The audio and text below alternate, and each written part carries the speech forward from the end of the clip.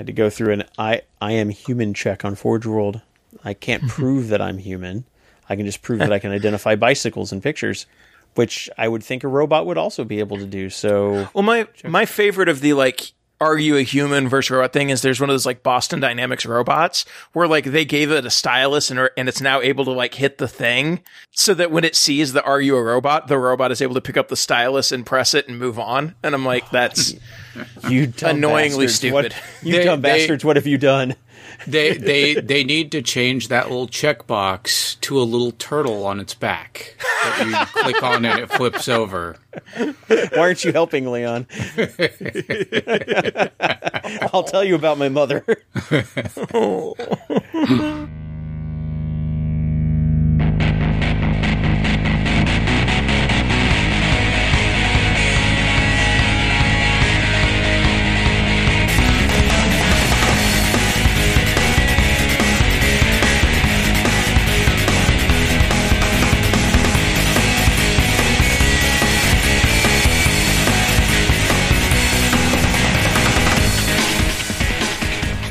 Welcome to Preferred Enemies, the Warhammer 40k podcast that now has even more books to review. I'm your host, Rob. Kevin. Dennis. And Richard. And yeah, so we got 2 supplements in 1 week. We knew that was coming down. I don't think we were expecting them to be coming right at the same time. I was thinking maybe spread out throughout the month, you know? Like one every 2 weeks? Yeah, something like that. I think that's reasonable. So we are going to have to further delay our series on getting started in 40K for another couple episodes, and then we'll probably have to do it again because by then we'll be in December, and that's when we're going to get Death Guard and Blood Angels, and I'm guessing we're going to get another double event. It'll make a brief cameo in this episode. So spoilers, dude. Just saying, it could. I guess it could. Okay, it could make a cameo. Well, in fact, you know what? I'm going to make it have a cameo because we're going to transition directly into news and new releases. Well, I suppose I should tell people. So we're going to talk about one of those supplements today, specifically Deathwatch. We're going to take a look at what they've done with Deathwatch and how well it hews or deviates from past Deathwatch codexes. But first, as I said, news and new releases. And we're going to talk about the new releases that tie into getting started in 40k, and that is Combat Patrol boxes. With the 2 new supplements, Space Wolves and Deathwatch, each one of those got a new Combat Patrol box, which are going to replace the Start Collecting boxes as updated codexes come out. And these are actually referenced in the supplements themselves or in the codexes. That is officially their example army of this is how you can get started playing this army. Yeah, no, I like this. Like, I think the including it in the codex and kind of using it as a sample is a very good way to incorporate it. Yeah, it's right there. It's immediately accessible. And they've set up that 500-point Combat Patrol rule set in the main rule book, so just here's your box. Get going. Mm-hmm. Right. Although it's not quite, they don't both quite come out to 500, but yeah, it's it's very close. Yeah. Right. Yeah, close enough to where, and one of the things that I think I've often found with like new players, list building is like one of the kind of challenging hurdles to like just get at first. And having a box that is just a list essentially right out of the box is pretty good. Yeah, absolutely. Yeah, I mean, it definitely gives you a starting point, and then you take that and your book, and then you can kind of figure out, do I want to continue to go down this path, or do I want to add in some of these things that aren't used here, or that kind of deviate from this? Yeah, it gives you, but it's a solid foundation, and of course they're leaning heavily into newer models whenever possible. I mean, both of these Combat Patrol boxes are pure Primaris boxes. I mean, that's always been the case, though. They're always using these boxes to show off the shiny new models. So true. Wow, cool model. If they have new models, though, Kevin. Well, that's why Eldar don't ever get new starter boxes. One day you'll get a Start Collecting box, and it'll be glorious, and they'll redo your line, and everything will be perfect. And it'll all be jet bikes or wraiths. Also possible. So these or Wraith jet bikes. Ooh, I like that. I like the idea. I like that idea. I like how you're thinking, sir. Now you're thinking with portals. But these new boxes, they are noticeably more expensive than the Start Collecting boxes. They are $140 instead of the $90 to $95. However, when we've been looking at like what you need to get these boxes up to like Start Collecting boxes often up to 500 points, you have to add in another $50 box unit anyway.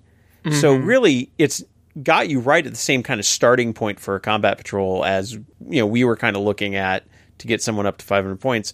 So it's really not that far off.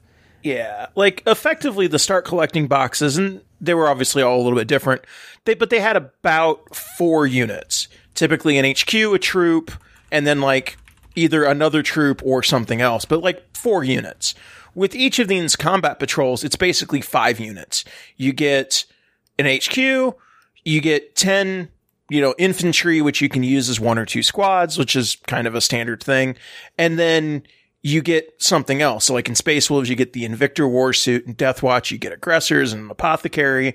But like they're all, they're both coming out to right around that 500 point level. Yeah.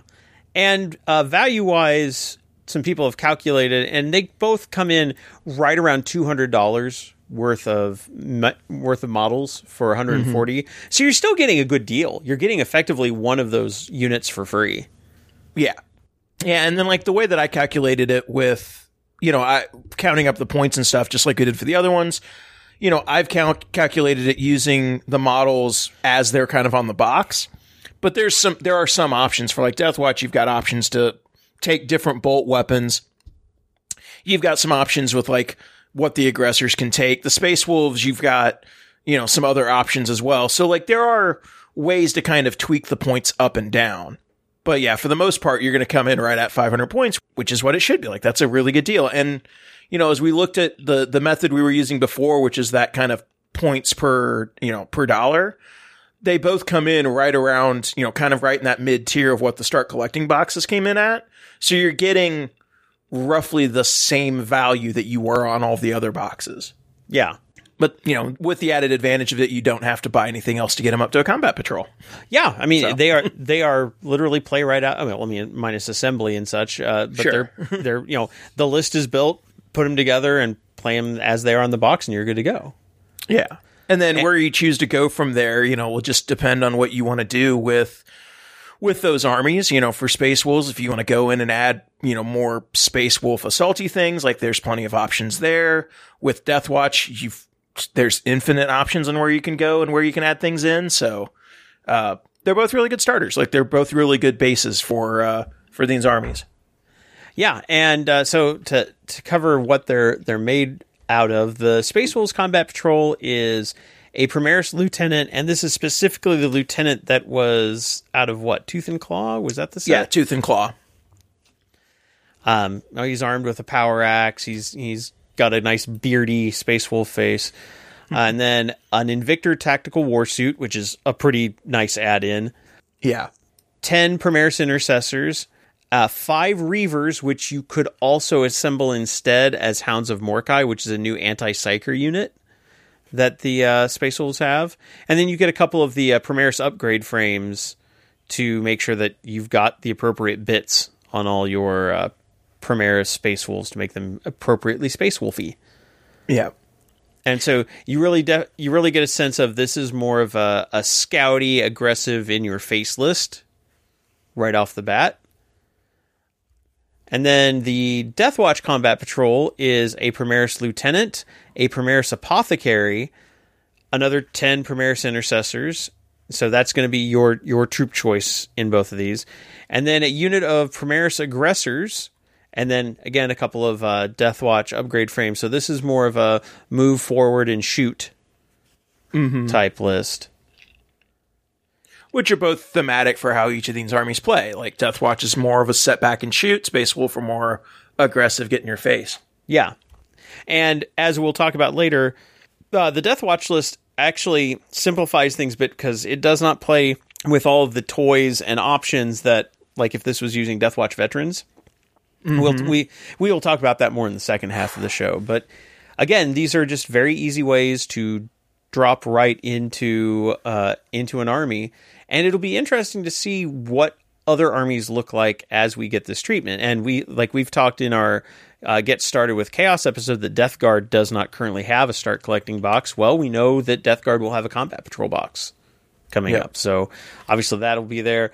We know that the Blood Angels one has already been leaked a bit, but we don't like it, which means there's a list of well, heck, we already have a photo of it, so I'll just go ahead and tell you what it is. It looks like it is a Primaris Librarian, another 10 Primaris Intercessors, because of course, a unit of Primaris Aggressors, and then an Impulsor, so the El Camino truck. So they get that'll be the first one that gets a vehicle. Well, no, I guess not the second one. This will be the first one that gets a non-walker vehicle. How about that? Right. But the first one that gets a transport for sure. So yeah, we're getting kind of a feeling of what these are going to look like. And again, the value on this one based on MSRP is around $240. So you actually get a really good deal if you buy that at $140. So yeah, they're willing to take a bit of a hit on potential profits to get these into new players' hands, which is fantastic, and that's what they really should be doing. Yeah, no, these are really good. This is a really good way to do like the starter, to kind of to do a starter product. I don't love the $140 price point, but it is a good deal. I think I would prefer for a lower point of entry, but I think it's kind of an all-in-one get started. It's a really good deal. Well, and it's one of those situations where, like I said, you'd have to add on to a normal start collecting box anyway to get playable. The one thing about these is because of the HQs that are included, they are harder to just double up on and go. Right. But again, if your goal is just to play a game, and 500 points combat patrol level is perfectly viable now, thanks to like smaller board sizes and missions designed specifically for combat patrol. 500 points, you don't necessarily have to look at expanding this right away. You've got a lot of gameplay you can get with just what's in this box, or what's in each faction's box. So this is an interesting way to get, and they are putting more models into it than they did in the start collecting boxes. So it's not just like a price hike with no benefit. Yeah. No, it's still a good deal. And like in several cases, it's actually, it's actually a better deal because you're able to include, something like an Impulsor, which would never have been included in a start collecting box. No. The only concern that I have is that we've talked about it in the past. You're not just competing with other miniature games for new players. You're competing against all forms of entertainment. So, that $90, $75, whatever, that it's been in the past starter box competes pretty well with like buying a video game. Now you're looking at a price point that's double most brand new video games. That's my hesitation, is that I hope they didn't set the price point too high to draw off new people for kind of doing that impulse buy of, well, I want to play this. Yeah, I'll drop $90 on it, and see what this game is. I don't know. Like that's the only concern I have about it. It is still a really good deal, but there's I'm sure they did the market research on it. It's an absolutely fair concern. You want to be very careful about setting the bar of entry too high. Yeah.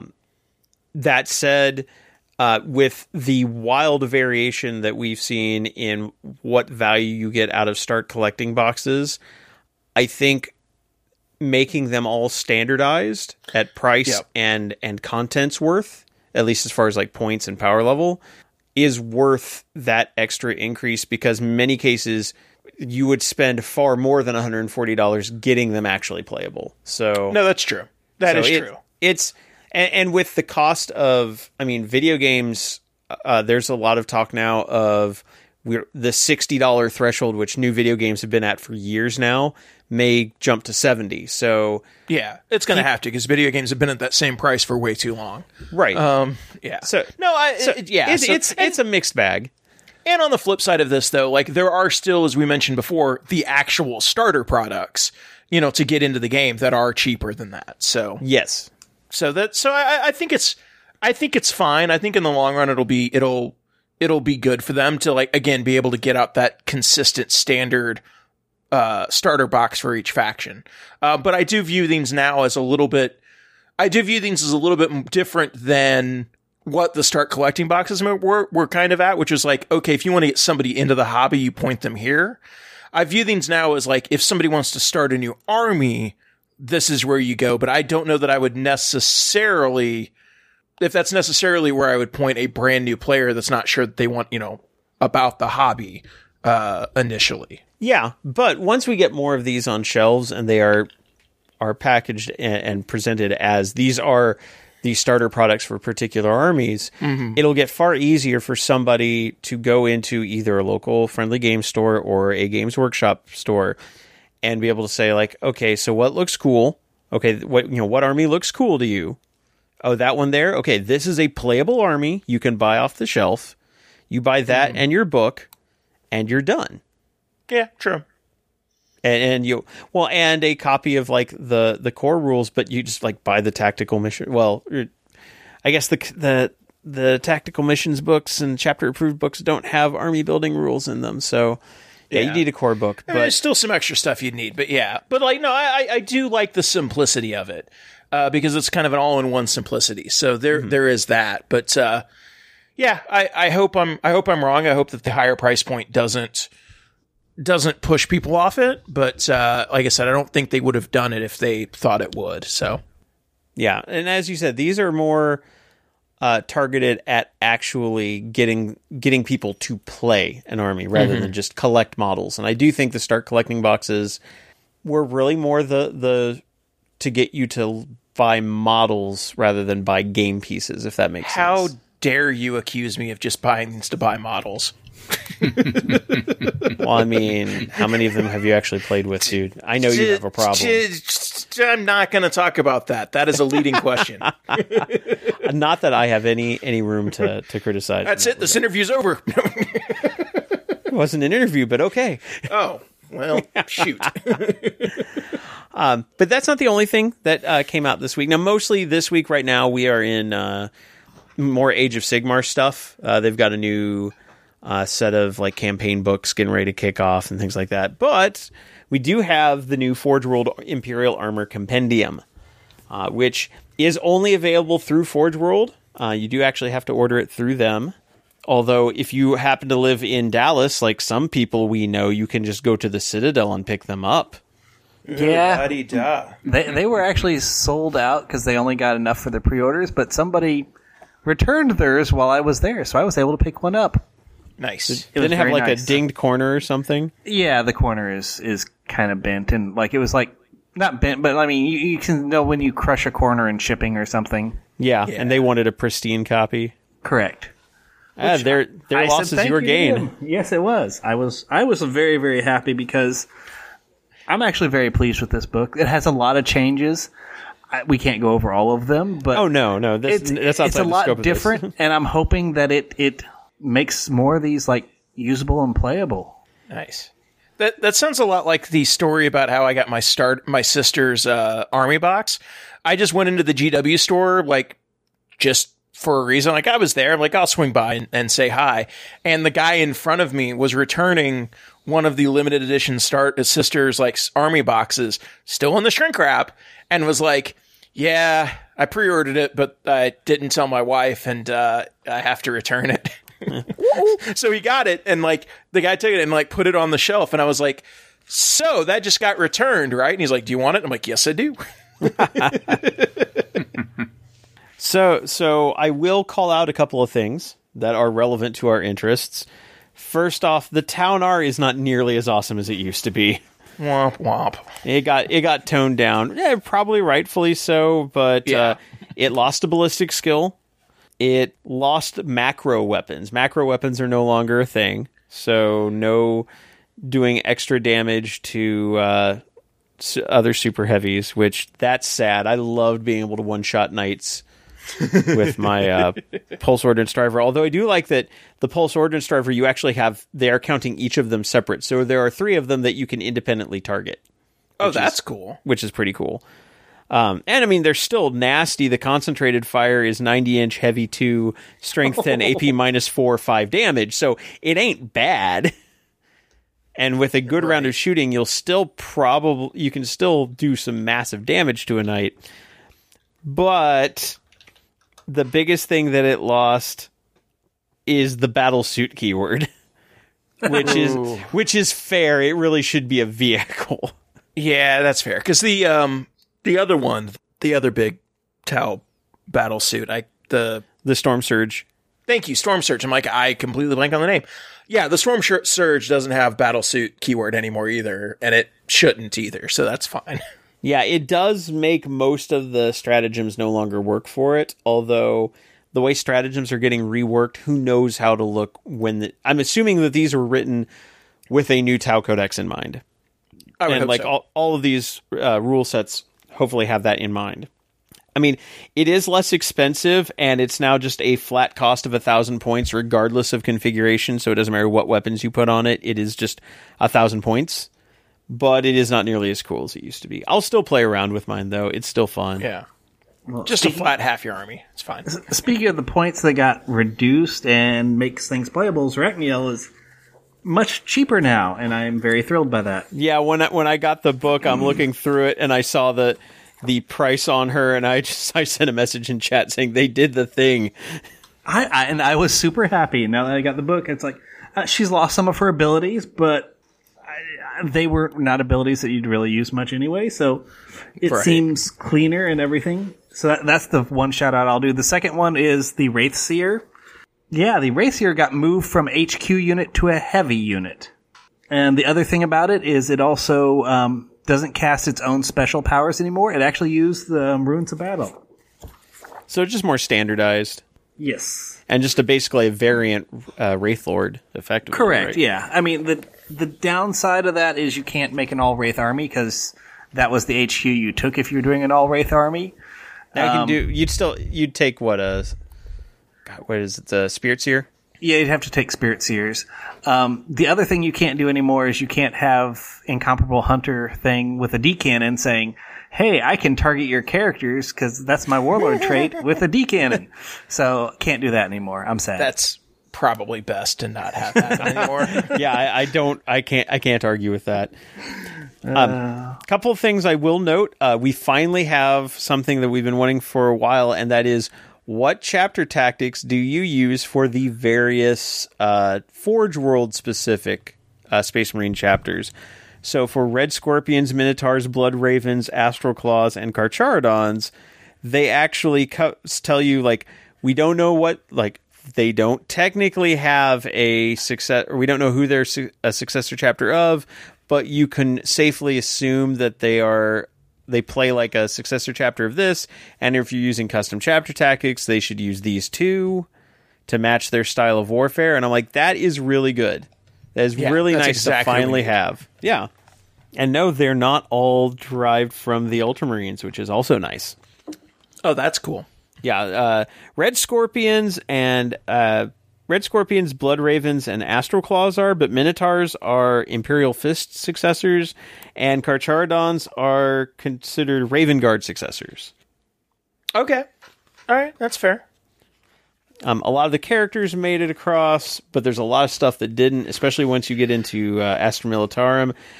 Death Corps of Krieg lost a lot of models that they just no longer sell. But the flip side is they get access to, like, all the Imperial Guard stuff now. Mm-hmm. Instead of being like a weird side list. I think I was reading, they said something like there were 80 previous data sheets that are not in the index, but most of those were things that are not sold anymore, or like specific variations of things that got folded into other units. So like there was, like 6 different like special like Chimera chassis for Astra Militarum, and they all got like put into like one unit. And then there's just different variations of it. So there was a lot that's left out of the book, but I think they did a good job of like cleaning it up and getting rid of some stuff that really didn't need to be there anymore. Well, and there's also a confirmation that we're going to get a Legends document that will have all the stuff that they've pulled out. So, like, for example, Eldar Corsairs, nowhere in here. Those rules will be in Legends, which means they'll do a one and done. We're not updating these anymore, but they're there and compatible if you want to play with them. Eldar don't need anything else, so I'm glad they're getting hit. But Orcs did, in fact, get their war boss on a war bike again. Yep. I mean, I think... And Orcs got the Squiggoth, but not the Great Squiggoth. Yeah, that doesn't surprise me. No, I take that back. The Gargantuan Squiggoth is still in here. Both of them are. I don't know where okay, strike that, because for some reason I read somewhere that like one of the Squiggoths didn't make it, but no, they both did. Nice. They even got the custom Stampa still. Yeah, and like there's a number of characters and such for Tau that didn't make it in. They've got it broken out by like Adeptus Astartes, Imperium, Chaos, and Xenos, just kind of the same way that the indexes were. But it is a book that is still chock full of units. I mean, it's 224 pages, and most of those pages have like 2 data sheets on them apiece. No, and the rules definitely seem a lot more in line with what obviously it's the same, it's the GW rules team now, but they seem a lot more in line power level and like design wise as all of the stuff that's in the proper codexes now. So that's a win in and of itself. Oh, and another loss, Sisters no longer have access to the Repressor. There are no Sisters vehicles in here. Aww. Which, I mean, they haven't produced that model or the conversion kit for the Rhino, and don't they still technically have a new Sisters Rhino kit coming? No, it's out. Oh, is it out? It's out. Yeah, it's out. For some reason, I had... It may have just slipped past the radar. Yeah, it was... Yeah, because I picked up one or two, because... yeah. Oh, no, there it is. Yeah. No, it's a good kit. It's a good... That's a beautiful looking kit.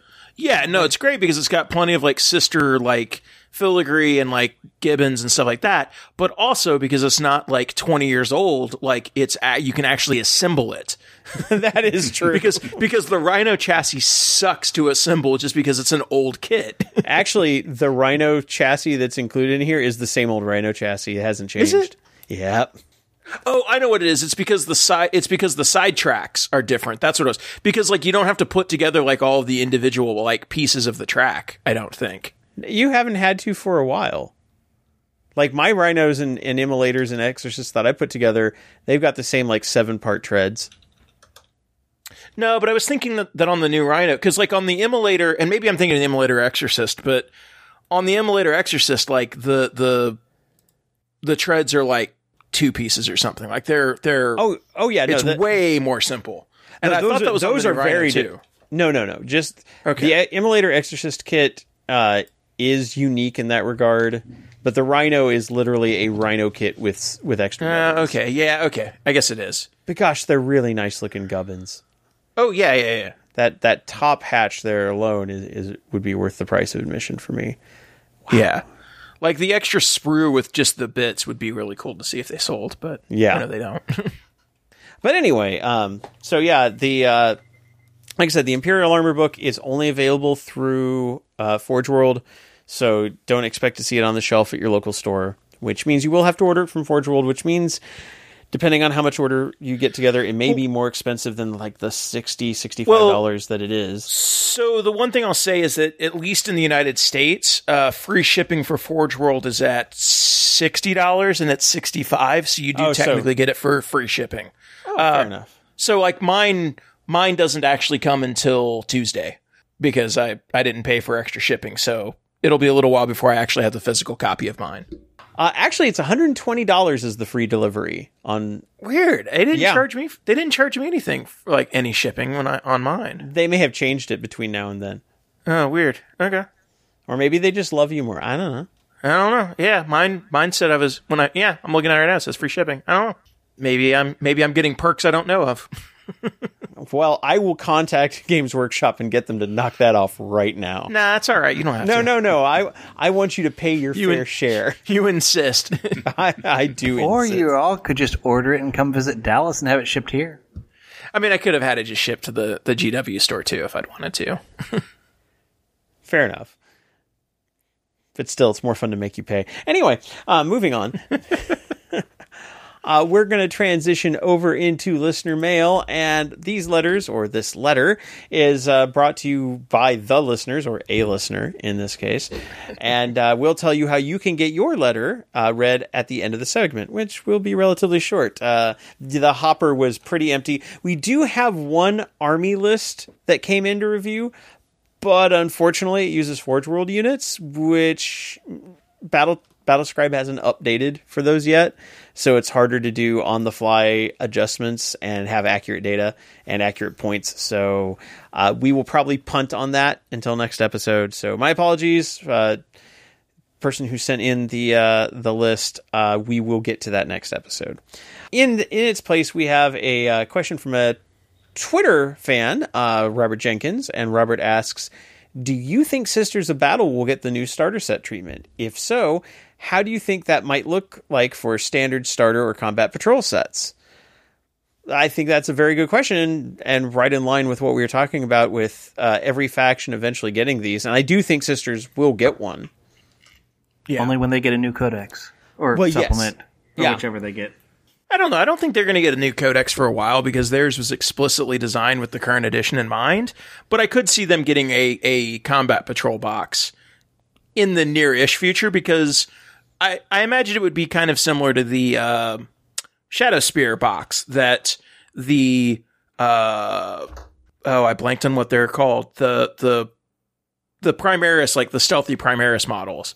Oh yeah, like the the Vanguard. The Vanguard. Thank you. What the Vanguard got, or versus and what the Chaos Marines got out of that, where they basically took parts of that box and split them up, and then that's the new starter box. So I imagine they'll probably do something very similar with that Sisters Army box that came out a year ago.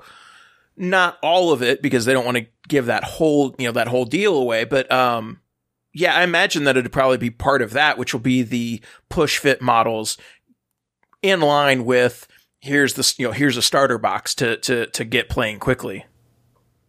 Very possibly.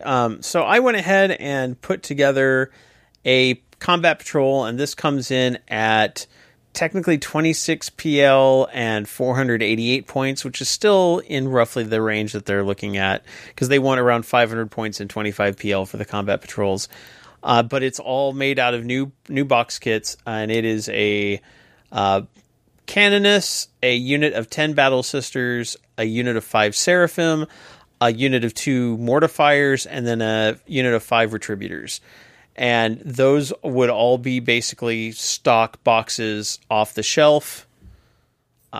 They would be made a particular way based on this is how they're pictured on the combat patrol, but you could adjust them for points to get closer to 500 or, to tweak power level or what have you.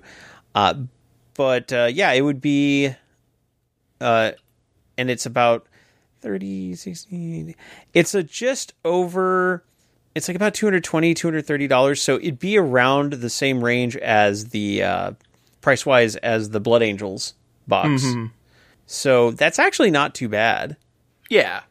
I think I'm kind of close to that. I think they would probably reuse the sculpts from the army box, which would be that special Canoness, the unit of Battle Sisters that is, push fit pre-designed, the Seraphim that are push fit, and then probably the Penitent engine that's in that set, which would I think roughly come out to about the same points, maybe a little bit less because you're basically replacing the Retributors with one model. But, you could potentially double it up and put 2 in there if that gets you closer to 500. But I think that's roughly the core of what any combat patrol box would be. Yeah, no, you're probably pretty close there. Let's see if I do. There's 8 Sisters Repentia in that box? No, I thought it was just 5. Is it just 5? Yeah, it's just 5. So yeah, I think if you take the monopose stuff, which they do like to reuse monopose models whenever possible, just because they want to get the mileage out of those molds if they can. I mean, we saw it with Shadow Spear. Hell, we've seen it with they're selling us the same Chaos Cultists that they've sold us for the last several years. But yeah, if you took that box, which is a Canoness, a Repentia Superior, a unit of 10 Battle Sisters, equipped a certain way, a unit of 5 Sisters Repentia, a unit of 5 Seraphim, and a single Penitent Engine, it's 25 PL, which is right where they want it. Only 415 points, though. Yeah. So that's a little bit of a problem. We could do a lot of like recalculating and cutting and slicing this to try to get closer to that 500 point without going too much over on PL. But yeah, what's the point of the points for the Penitent Engine for each Penitent Engine? 50. So you could potentially double those up and just put 2 in there or something to get it closer. But which is what a box of Penitent Engines comes in, because the Mortifier box also makes Penitent Engines, and it's 2 per box. Yeah. Which would would bump the list up to 28 PL, but that's still fine. Yeah, and when I calculated it, I think that's actually what the Space Wolf came out as. I think it came out a little over 500 points, and I think it was... I can pull it back up here real quick. 28 PL. So I think that would be right in the ballpark for what the other, 2 combat patrols we've seen so far are. If you double up on Penitent Engines, you're 28 PL and 475 points. There you go. Yeah. And you could equip and actually you would be leaving out the Arcoflagellants, and I think that's fine. Right. Yeah, that's fine. Yeah, and I don't think anybody would complain. And then the Canoness herself has a plasma pistol, a power sword, or possibly a blessed blade, and I believe she has a rod of office. That's 490 points. Boom. There you go. Yeah. So I do think that if they're going to release a starter box for Sisters or a combat patrol box for Sisters anytime soon, it'll probably be that rebox of that army box, that army set. And I know that might upset some people that like they spent a little bit extra on the fancy box to get started. But this would be, at a different price point. It wouldn't have like the cards, the codex, the dice, and some of the other stuff. So I would be fine. Like as somebody who bought the original army box, I wouldn't be upset if they basically just repackaged those models into a starter set, and that was how people could start playing Sisters. Actually, Kevin, if you repackage that box exactly as it is, which is actually only 4 Repentia, and you put in the 3 Arcoflagellants, it is 1 unit at each Force Org slot, each battlefield role. This is 1 HQ, 1 troop, 1 elite, 1 fast attack, 1 heavy, and then 1 non-Force Org for the Repentia Superior, and it's 463 points at 24 PL. Well, okay then. Yeah, I mean, it is literally they could just repackage that as a combat patrol and be done. It's almost like they planned this. Nah. Surely not. Yeah. So yeah, that's what I think they would probably do if they're going to build a combat patrol box. No, I think you're right. They, like you said, they have the molds to do it. Why wouldn't you? Exactly. And it gives you a reason to buy this over buying, the actual multi-part kits. Right. I would not be surprised if we see something similar for like a repackaging of the stuff from the older Death Guard starter products as the Death Guard combat patrol kit. Well, because that Lord of Contagion and the Plaguecaster have never been released separately. Yeah, so like I wouldn't be surprised at all if that was the case. Yeah. Now it'll be interesting when we start getting into higher model count armies like Imperial Guard or Orcs or Tyranids. Like, what are those combat patrol boxes going to look like? Because I don't see them putting like a horde of 30 Gaunts in one. Just guessing. Yeah, I imagine, because like each of those has, well, Orcs don't, but Nids do have a more expensive troop option. True, you got warriors, so they could put in a unit of Gaunts and then a unit of warriors. True. And of course, this would come alongside a new codex, and that could completely change up like what kind of viable builds you have. So, yeah. So this is an interesting little thought experiment into what could be coming up. But yeah, as far as Sisters, I think the answer is literally the launch starter set for Sisters from like a year or so ago. In fact, a year ago this week is when they did the unboxing on it. On Warhammer Community. Sisters of Battle Army Set unboxing, November 11th, 2019. So a year later, congratulations, here's your Combat Patrol for Sisters. No, I think that makes sense. Like, it's enough time that people who bought the original box would, have gotten it, they've built it, they've, in theory, painted it. Some people haven't. Some people haven't built it. Because I have a ton of Sisters. I say mine's completely built. But then, like, there's also been all the new models that have... There's also all the new models that have come out and all the new boxes, the multi-part boxes. Now would be a good time to be like, okay, and we're going to release this again so that it's now available as a starter box. Because this thing sold out super fast, too. So. Oh, yeah.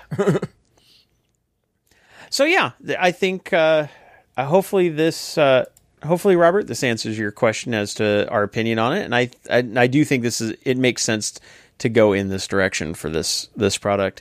And if you have a question for us or a list to review, and again, my apologies to the person who sent us the list. It just Forge World units need some recalibration at the moment because we just like the points are very fresh. They just came out this weekend for a lot of people. So we'll hopefully be able to redo and review that list next episode.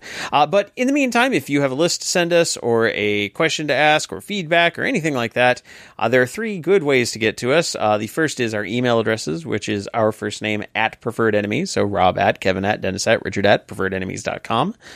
Second is Facebook. We're at facebook.com/preferredenemies, and you can like us there, follow us, see what we're working on, get updates on like when shows are going to come out, and commentary on news and things like that. Third is Twitter. We are at twitter.com/preferredenemy, singular, due to the limitation on the length of Twitter handles. But we take questions and feedback from all those sources, collate them together, put them in the hopper, and get through as many as we can in an episode, which we had 1. So the hopper is officially empty, minus the 1 list that is pending. So if you want to get your letter read on the air, now is the time. In addition, we do have a Patreon. If you want to help support the show, first we would ask that you look at local charities in your area that could use the financial support, be they food banks, rent funds, help for people who are currently on unemployment assistance due to the continuing pandemic in our country. But if after all that you still want to help support the show, we are at patreon.com/preferredenemies. And it's basically just an online tip jar. We don't lock any content behind a paywall. All our episodes are free to everyone. But if you want to help support keeping our equipment going, paying for our hosting, and helping us continue to do remote episodes now that not only can we not meet in one place, but we are very geographically spread out now, we do really appreciate the help. And if everybody if enough people put in $1 per month, it adds up and it really does help out. So we're going to go ahead and take a break for sponsor identification, and when we come back, we're going to take a look at Codex Supplement Deathwatch. See you in a bit. Miniatures. We build them, we paint them, we love them. That's why we also want to get them to the battle and back again safely. And that's where KR Multicase comes in. They offer a complete model storage and transport system. They offer a wide selection of core trays for standard-sized miniatures, as well as custom-cut trays for specific models. KR's trays are made of a soft foam, available in a variety of colors that won't scratch or snag your models. And to protect the foam, the trays are carried in easily stackable, swappable cardboard cases. They also offer a full range of Kaiser bags, backpacks, and aluminum cases for transporting your KR cases. You can even choose from pre-built tray selections to suit your army, or use the Autofill app to find just the right trays for your particular force. Whatever your game, 40K, X-Wing, Warmahordes, or Historicals, KR Multicase has the cases to fit your needs. You can find out more at krmulticase.com. KR Multicase. Soft foam for your figures, hard cases for the soft foam.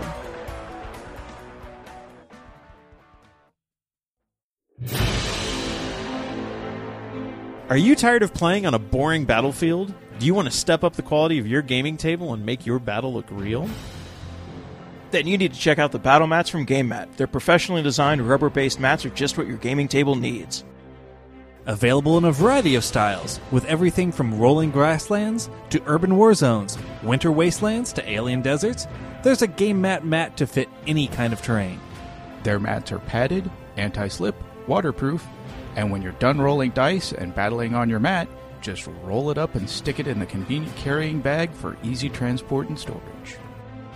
And if you don't have a gaming table, they've got you covered with their folding Gboard portable gaming area and their line of pre-painted resin terrain. If you're ready to upgrade your gaming table, head over to www.gamemat.eu and find the gaming mat that's right for you. Game Mat, giving your armies the battlefield they deserve. And we're back, and that means it's time for our main topic, which is our look at Codex Supplement Deathwatch. And these Codex supplements, especially this one, is a very tiny book. I mean, as far as, like, page count. One thing I'll say that I didn't realize, which is nice, since they're not codexes, they're cheap. Yes, they're like, what, $30? Yeah. Because I went to the store and I was expecting to pay, like, $200-ish, and I was like, very cheap. I'm like, why is that? Then I look, oh, these are only $30. Cool, I approve. Woohoo! Yeah, and that's because most of your heavy lifting and most of your content is in the Space Marines Codex, which does mean you have to have 2 books. So if you play Deathwatch, you're actually looking at like $80 worth of books instead of just 30 or 40. I know. I wasn't planning on buying a Space Marine Codex until I learned that. Then I'm like, oh, I guess I need to go pick that up too. But that one codex works for both this and Space Wolves for you, so there's that. That is true. Yep. But the upshot is I don't think it helps much, but but the upshot is you do get access to a lot of new things to put in your army and a lot more ways to build a Deathwatch army. Absolutely.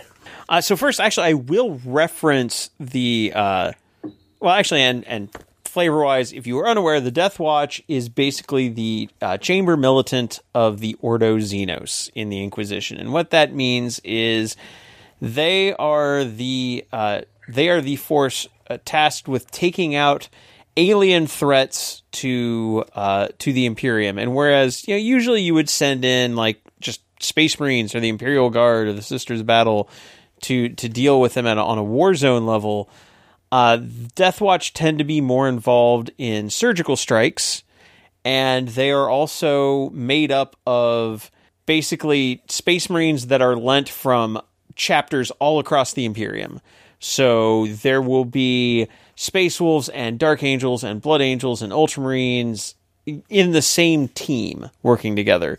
And the idea is that you like spend some time in the Deathwatch, and then you go back to your chapter and kind of take what you have learned and pass that knowledge on. Or you might decide to stay in the Deathwatch as a veteran and continue the fight for the various what do they call them, the watch houses? Yeah, watchtowers. Provide your services to the various watchtowers of the the Inquisition and the Ordo Xenos. And so I'm going to go back to the Space Marine Codex and talk about the chapter tactic, because Deathwatch have a chapter tactic now. Woohoo! So their chapter tactic is Xenos Hunters, and basically it's 2 parts. Each time a model with this tactic makes a melee attack against Tyranids, Eldari, Orc, Necrons, or Tau Empire units, based on keyword, re-roll a hit roll of 1. After both sides have finished deploying their armies, select 1 battlefield roll, so HQ, Troop, Elite, etc. Until the end of the battle, each time a model with this tactic makes an attack against an enemy unit with that battlefield roll, re-roll a wound roll of 1. And that's kind of a throwback concept to what they had with mission tactics, where basically it's like you would pick a battlefield roll and you were going to be really good at killing that battlefield roll. And that kind of represented the idea of like, oh, we need to stop these enemy troops from getting a foothold, or we need to take out the HQ, or there's some heavy support here, we need to take them out. So again, trying to kind of model that this is a surgical strike team on a particular mission. They're meant to be good at killing this one thing, so send this kill team to do this thing. And the other nice thing about this is a lot of things like warlord traits, psychic powers, and whatnot, you have to pick before the battle begins. So this one, you can wait and see your opponent's list, and now, okay, I see what you've got here. Now I can pick which thing I want to go against. Right, and you can see how they've deployed too. Yeah. So, that is really nice. Now the thing is, there's no such thing as Deathwatch successors because, as I mentioned, they're made up of bits and pieces throughout the Empire. They also don't have access to everything. In fact, there's quite a few things they can't take. So, for example, they cannot have assault squads, attack bike squads, Devastator squads, Stern Guard veteran squads, tactical squads, or any scout units. So anything that has the scout keyword. Because if you're in the Deathwatch, you have progressed beyond a scout. You are now officially... In fact, you're supposed to be a veteran at that point. Mm-hmm. And they do specify you can't be a successor chapter if your unit's from Deathwatch because they don't have successor chapters. But the flip side of that is they get access to everything else in the Space Marine Codex, which they actually are extremely flexible with in army building, and we'll be talking more about that in a bit. But that does mean they get access to Shock Assault and Bolter Discipline and They Shall Know No Fear, but maybe not combat doctrines. And I think that's where their change in army building starts. They have combat doctrines. They do, but not the way everyone else has it. Yeah, right. Theirs better. So basically, in most Space Marine armies, combat doctrines work as you're in Devastator mode, turn 1. Devastator Doctrine. Then turn 2, you're in Tactical Doctrine. Turn 3, you can stay in Tactical Doctrine or switch to Assault. Turn 4, you have to switch to Assault, and you're in Assault for the rest of the game. Instead, Deathwatch has mission tactics. Do not use the rules in Codex Space Marine to determine which combat doctrine is active for your army during each battle round. Instead, at the start of each battle round, select Devastator Doctrine, Tactical Doctrine, or Assault Doctrine. The combat doctrine you select is active for your army until the end of that battle round. Note, however, when selecting a combat doctrine at the start of the battle round, you cannot select Devastator Doctrine to be active for your army more than once. You cannot select Tactical Doctrine to be active for your army more than twice. And you cannot select Assault Doctrine to be active for your army more than 3 times. Which, maps to how the other, how it works. If you did take them in order, but I like that you don't have to take them in order. Yeah, you can pick what you need on that turn or round. Right, and again, it leads to that flexibility of we're going to pick this thing, we're going to be good at that. So, for example, if let's say the enemy has some heavy armor that we've got to kill, we've got to bring our big guns to bear, we'll go ahead and drop into Devastator. Maybe we do Devastator first turn.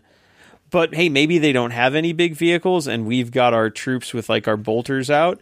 Or you're going first, and they're all hiding. Yeah, maybe we go ahead and start in tactical, or maybe even just start in assault, since we can use that for 3 battle rounds, and try to draw them out.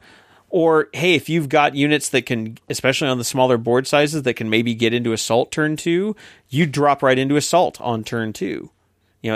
It's a lot more flexibility than any other Space Marine army has, and you still have access to the adaptive strategy where you can make a particular unit count as all 3 for a turn if you need to. Then we get we get into stratagems, or do we want to do stratagems now, or do we want to talk about how kill teams are put together? Let's do kill teams first, because there are some things in stratagems that I think are interesting, but I think they're interesting in the context of the kill teams. Okay, that's fair, because that's actually the next page, and that's kill team specialisms. And this is also interesting because these definitions used to be how mission tactics worked. You picked a specialism for the turn, and that's what your teams were good at. Instead, you are actually now building kill teams and determining what they're going to be good at during army construction. So, if your army's Battleforged and includes any Deathwatch detachments, you can upgrade any kill team units from your army to have a specialism. And kill team units are a special thing, which we'll talk about in a minute. And this is basically in lieu of updating characters to be like chapter masters or such, which also is something you can't do in Deathwatch, I believe. I think you still can, because their chapter masters aren't in the book anymore. You'll have to take a captain. Deathwatch captain cannot be upgraded to a chapter master. So you so you can have like a master sanctity or master of the forge, but you can't have a chapter master because they have watch masters. Right, because you've got watch masters, yeah. But anyway, Kill Team specialisms kind of work mechanically the same way in that it raises the power level of that unit and the points cost of that unit. Basically, each one costs one. There's a couple that cost 2, most cost 1 power level, and then it's 25 or 35 points accordingly. So you've got for example, the Aquila Kill Team. They are equipped to handle a variety of different things. So after selecting a battlefield rules for the purpose of your Xeno Hunters chapter tactic, so let's say we've selected troops. Select one additional battlefield roll until the end of the battle each time a model in this unit makes an attack against an enemy unit with either of the selected battlefield rolls, reroll a wound roll of 1. So basically, it expands that particular kill team's use of the chapter tactic to 2 battlefield rolls.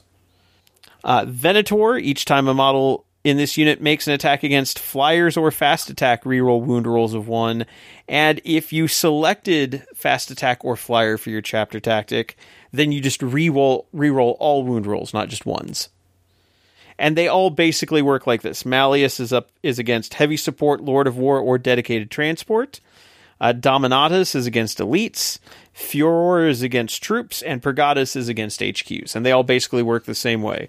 You're always rerolling wound rolls of 1 against a particular battlefield roll, and if you had picked that battlefield roll, you reroll all your wound rolls. And then they do have special rules for Kill Team Cassius, which is a special unit in this codex, and they are always upgraded to be Aquila. Even if it would allow you can't have more than one kill team with a particular specialism unless one of them is Cassius, and then you can have 2 Aquila. I do like that they gave Cassius like extra benefits for taking them, because like that was the kill team that was in the original. What was the name? Yeah, what was the name of the original box that they were in with the Harlequins?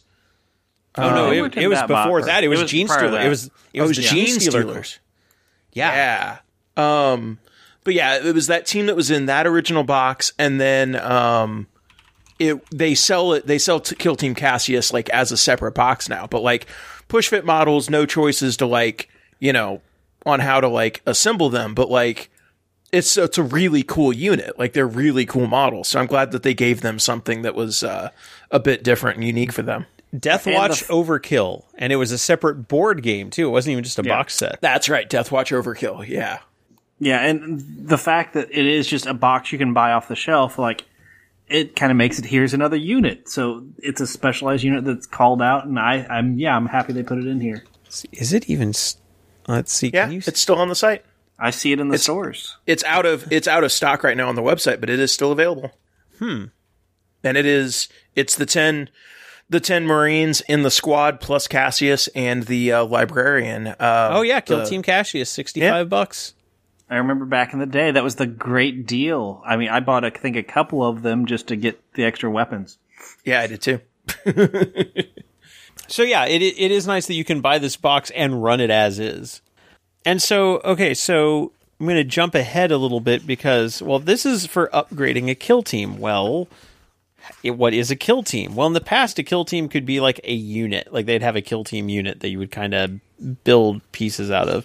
With its own data sheet. And that is no longer the case.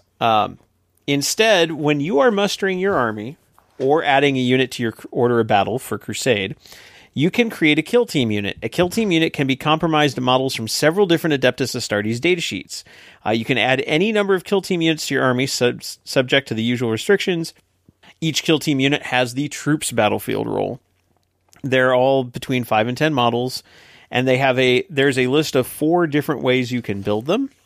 They all have a mixed unit ability, which is what allows you to have things like bikes and Terminators and Jump Pack and Foot Marines in the same list, or in the same unit. Or even just like intercessors and aggressors in the same unit.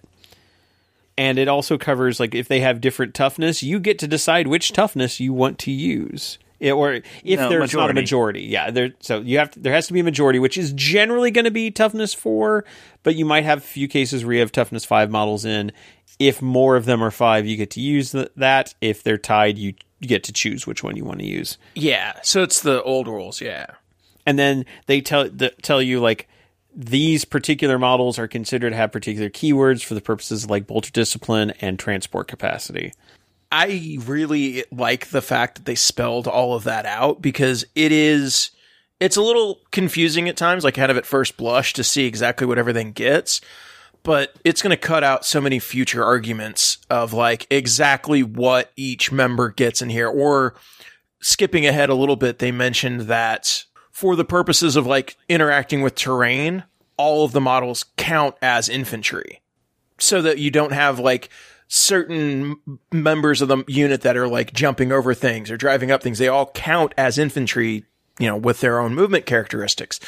And something like that just makes it so much simpler than trying to figure out all of the permutations and ways that like all of these things interact with terrain and cover and etc. Mm-hmm. Also, they specify after that a model in a kill team unit retains any abilities that applied to the model on its original datasheet. If a unit requires every model in the unit to have that rule, then it doesn't apply unless they all do. Yep. But that applies. That does take combat squatting into account, and they even give an example of that, where somebody's making a kill team that contains a watch sergeant, 4 veterans, and 5 terminators. Combat squad the terminators into their own unit, and now they can deep strike.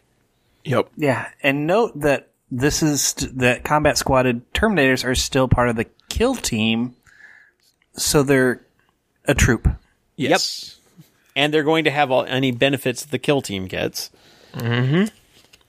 I think that's where you're going to see the strength of this army, especially with the different kill teams. Like the Proteus kill team is the one that's kind of the classic kill team. I think you might still see a group of 10 of those. Like you may not see those combat squatted as much, but when you get to the Fortis kill team, the Indomitor kill team, and the Spectrus kill teams, I really expect you're going to see these like 5. You'll see like 5 intercessors and 5 outriders, and then they'll immediately combat squad out, or 5 intercessors and 5 aggressors, and they'll immediately combat squad out. Like. I think that's how you're going to see those get played.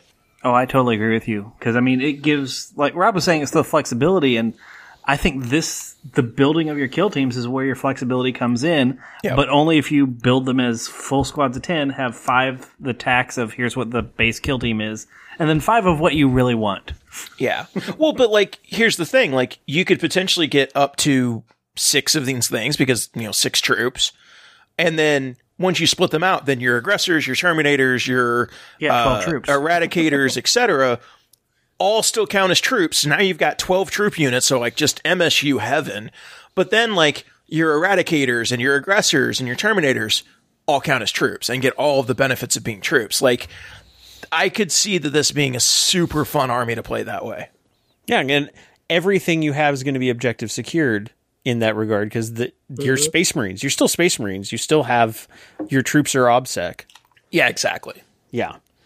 Keywords, you do not retain any keywords from their original datasheet. Instead, kill team units have the following faction keywords: Imperium, Adeptus, Astartes, Deathwatch. So you don't have any chapter. Deathwatch is your chapter, so you don't have to worry about that. And then the unit for each kill team, the entry for each kill team unit will detail any other keywords the unit has, and then other keywords that you gain while having certain models. It's very, very clearly spelled out. They also tell you how to calculate the power rating of a particular kill team based on what's in there. And so we have 4 kill teams to choose from. There's the Proteus kill team, which, as you said, Kevin, is kind of the classic kill team, which is made of Deathwatch veterans, and then you can add Terminators, Bikers, and Vanguard veterans to them. Yep. And it starts as a Watch Sergeant and 4 Deathwatch veterans, and then, you can add up to 5 of any combination of those. Bikers can only use Turbo Boost if the unit only contains veteran bikers, which is why you'd put 5 bikers in and combat squad them out. Mm-hmm. And they do specify such as after using the combat squad ability. So again, they're very clearly spelling this out. So that's the rule writing has been so much tighter on a lot of this stuff than it has in the past. Yeah, this was, especially with this being a supplement, I was really concerned that this army in particular would be very difficult to like build or read and like get all of the inner rules interactions. And I think they did a really, really good job of explaining it. I mean, I think there's a lot to read and interpret. You, like we said with Necrons, it felt like it was more complicated than it was in the past. Deathwatch feels probably just as complicated, but at least, like you said, it's spelled out more. But I would not say this is one you want to jump in until you've actually got your feet wet with some other armies. Absolutely. Yeah, this is definitely not a beginner army. And then they also, like, you get the infantry core, and I would like to point that out. All these kill teams get the core keyword, so they'll get benefits from all your various auras that use that. Infantry core kill team, and in this case, Proteus. In addition, the unit can gain the following keywords. If it has any Vanguard veterans, it has the Melt Bombs keyword. If it only contains Vanguard veterans with jump packs, it also has Fly. If it only contains Terminators, it has the Terminator keyword. And if it only contains Veteran Bikers, it has the Biker keyword. And then they tell you how to calculate the power rating. It starts at 7.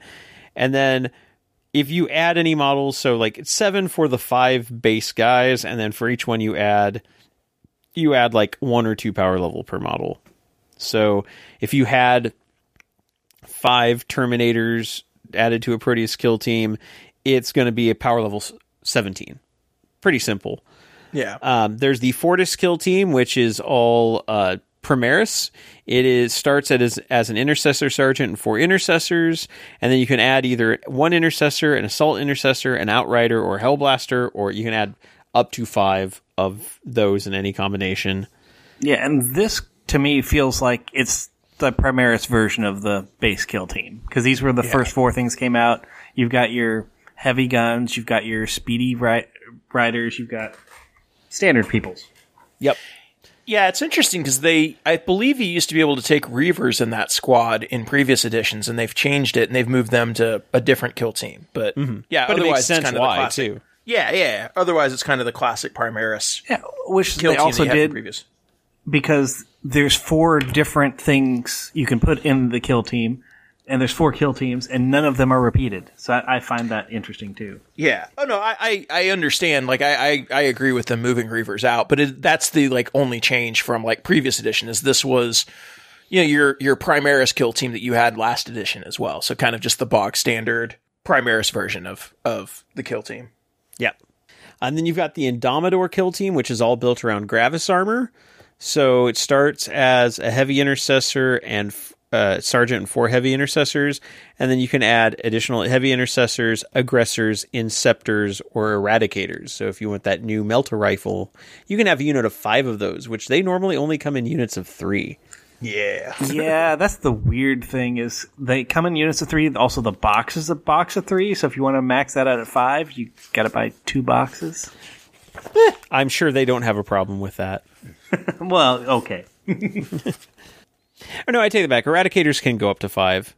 It's just you got 3 in Indomitus, but the unit can go up to 5. And the boxes they sell are 3. So actually, it can go up to 6, a sergeant and 2 to 5 eradicators. So you can buy 2 boxes anyway. Apparently, yeah, you buy 2 boxes. But the fact again, you can have a unit of 5 eradicator troops is scary. That's well, and like there's some other stratagems and stuff that you can give as layout, but like, yeah, you build that kill team, you split out your heavy intercessors and your eradicators, and now you have 2 units that are both tough 5, 3 up armor, and like 3 wounds that can just pour out fire, and if they don't move, get extra shots. Yep. Like that is going to be nails on objective holding. Mm-hmm. And you can give them the specialization for either heavy things or troop things. Yeah. Well, and there's to kind of skip ahead slightly to stratagems. There's a stratagem that allows a kill team to shoot without interrupting an action. So you could basically park a unit of eradicators on an objective, have them do the action to whatever for the objective, and then shoot twice, which is just nasty. Yep. And then finally, there's the Spectrus kill team, which is your Vanguard, like all your Phobos pattern Primaris. So it starts with 1 Infiltrator Sergeant and 4 Infiltrators, and then you can add Infiltrators, Incursors, Reavers, or Eliminators up to 5. If you have 1 or more Infiltrators, they get Omni Scramblers. If you have 1 or more if you have Incursors, they still have the Multi-Spectrum ability. And if there's a Reaver in the unit, they get Terror Troops as well. Nice. And again, they have, all of these are Infantry Corps. And in this case, Phobos Primaris Kill Team Spectrus, just like the Indomitor is Infantry Corps Primaris Mark X Gravis Kill Team Indomitor. So, yeah, there's a lot of flexibility in how to build these troop units. And don't forget the smokescreen and shot grenades. That is true. If there are Infiltrators or Incursors models, you get the smokescreen keyword. And if there are any Reavers, you get the shot grenade keyword. So, yeah. I really like how, again, it is more complex, but it is so flexible. You can build exactly the kind of kill teams you want to have. And where I think this is really going to sing, yes, I mean, competitive play, it'll be good. Crusade is going to love this. Oh, for sure. Crusade armies, they'll build out their roster with, a whole bunch of different possible kill teams, and then, pick and choose which ones fit the battle, which is exactly the way they should play in a narrative sense. Yeah. The only thing I'm a little bit disappointed with the kill teams is that the kind of mixed unit feel that they had in previous editions is going to kind of be gone, because I think the way to play these, and maybe not, like I said, Crusade, sure, play them differently, but the way I think you're going to see a lot of these played is you're going to see veterans and then 5 of something else. And then they get combat squadded and they run as a 5-man veteran squad and a 5-man, Terminator squad, or an aggressor squad and a heavy intercessor squad, things like that. And while that's fine, it does lose a little bit of that kind of fun that there was before with before Primaris Marines came out, where it's no, build this kill team and give these guys, heavy weapons. Give this guy a power sword. Give this guy a power fist. Who cares? Give them all the weapons, So it's going to lose a little bit of that feel, but I think this is a better setup.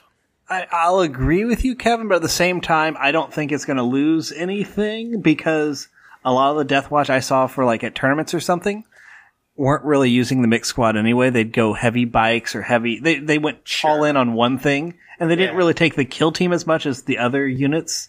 And so now here's a way to still take the other units, but give them the kill team benefits. That's fair. I guess that's fair. Now, one other rule that is specific to Deathwatch is the special issue ammunition. And unfortunately, this is not nearly as prevalent as it used to be. Yeah. Well, okay, we had this conversation earlier, but I'll bring it up here. Deathwatch used to be the thing where you got all the neat Space Marine toys. Toys that you couldn't find in other chapters. Hey, come over here, we got the neat toys in Deathwatch. Special issue ammunition was one of them. Well, as we just talked about kill teams, where they're more built on being flexible and doing specialized things, ammo is now a secondary thought, so it's more only on the old guard Deathwatch that have it, and now it's tied to their weapon profile as opposed to a chapter rule type thing. Yeah. That's fair. Yeah, it is fair. It is one of the things that made the Deathwatch, historically, was the fact that they had, the perfect bullets for every occasion. So, for example, the 4 forms of special issue ammunition are Dragonfire bolts, to basically the target does not receive the benefit of cover.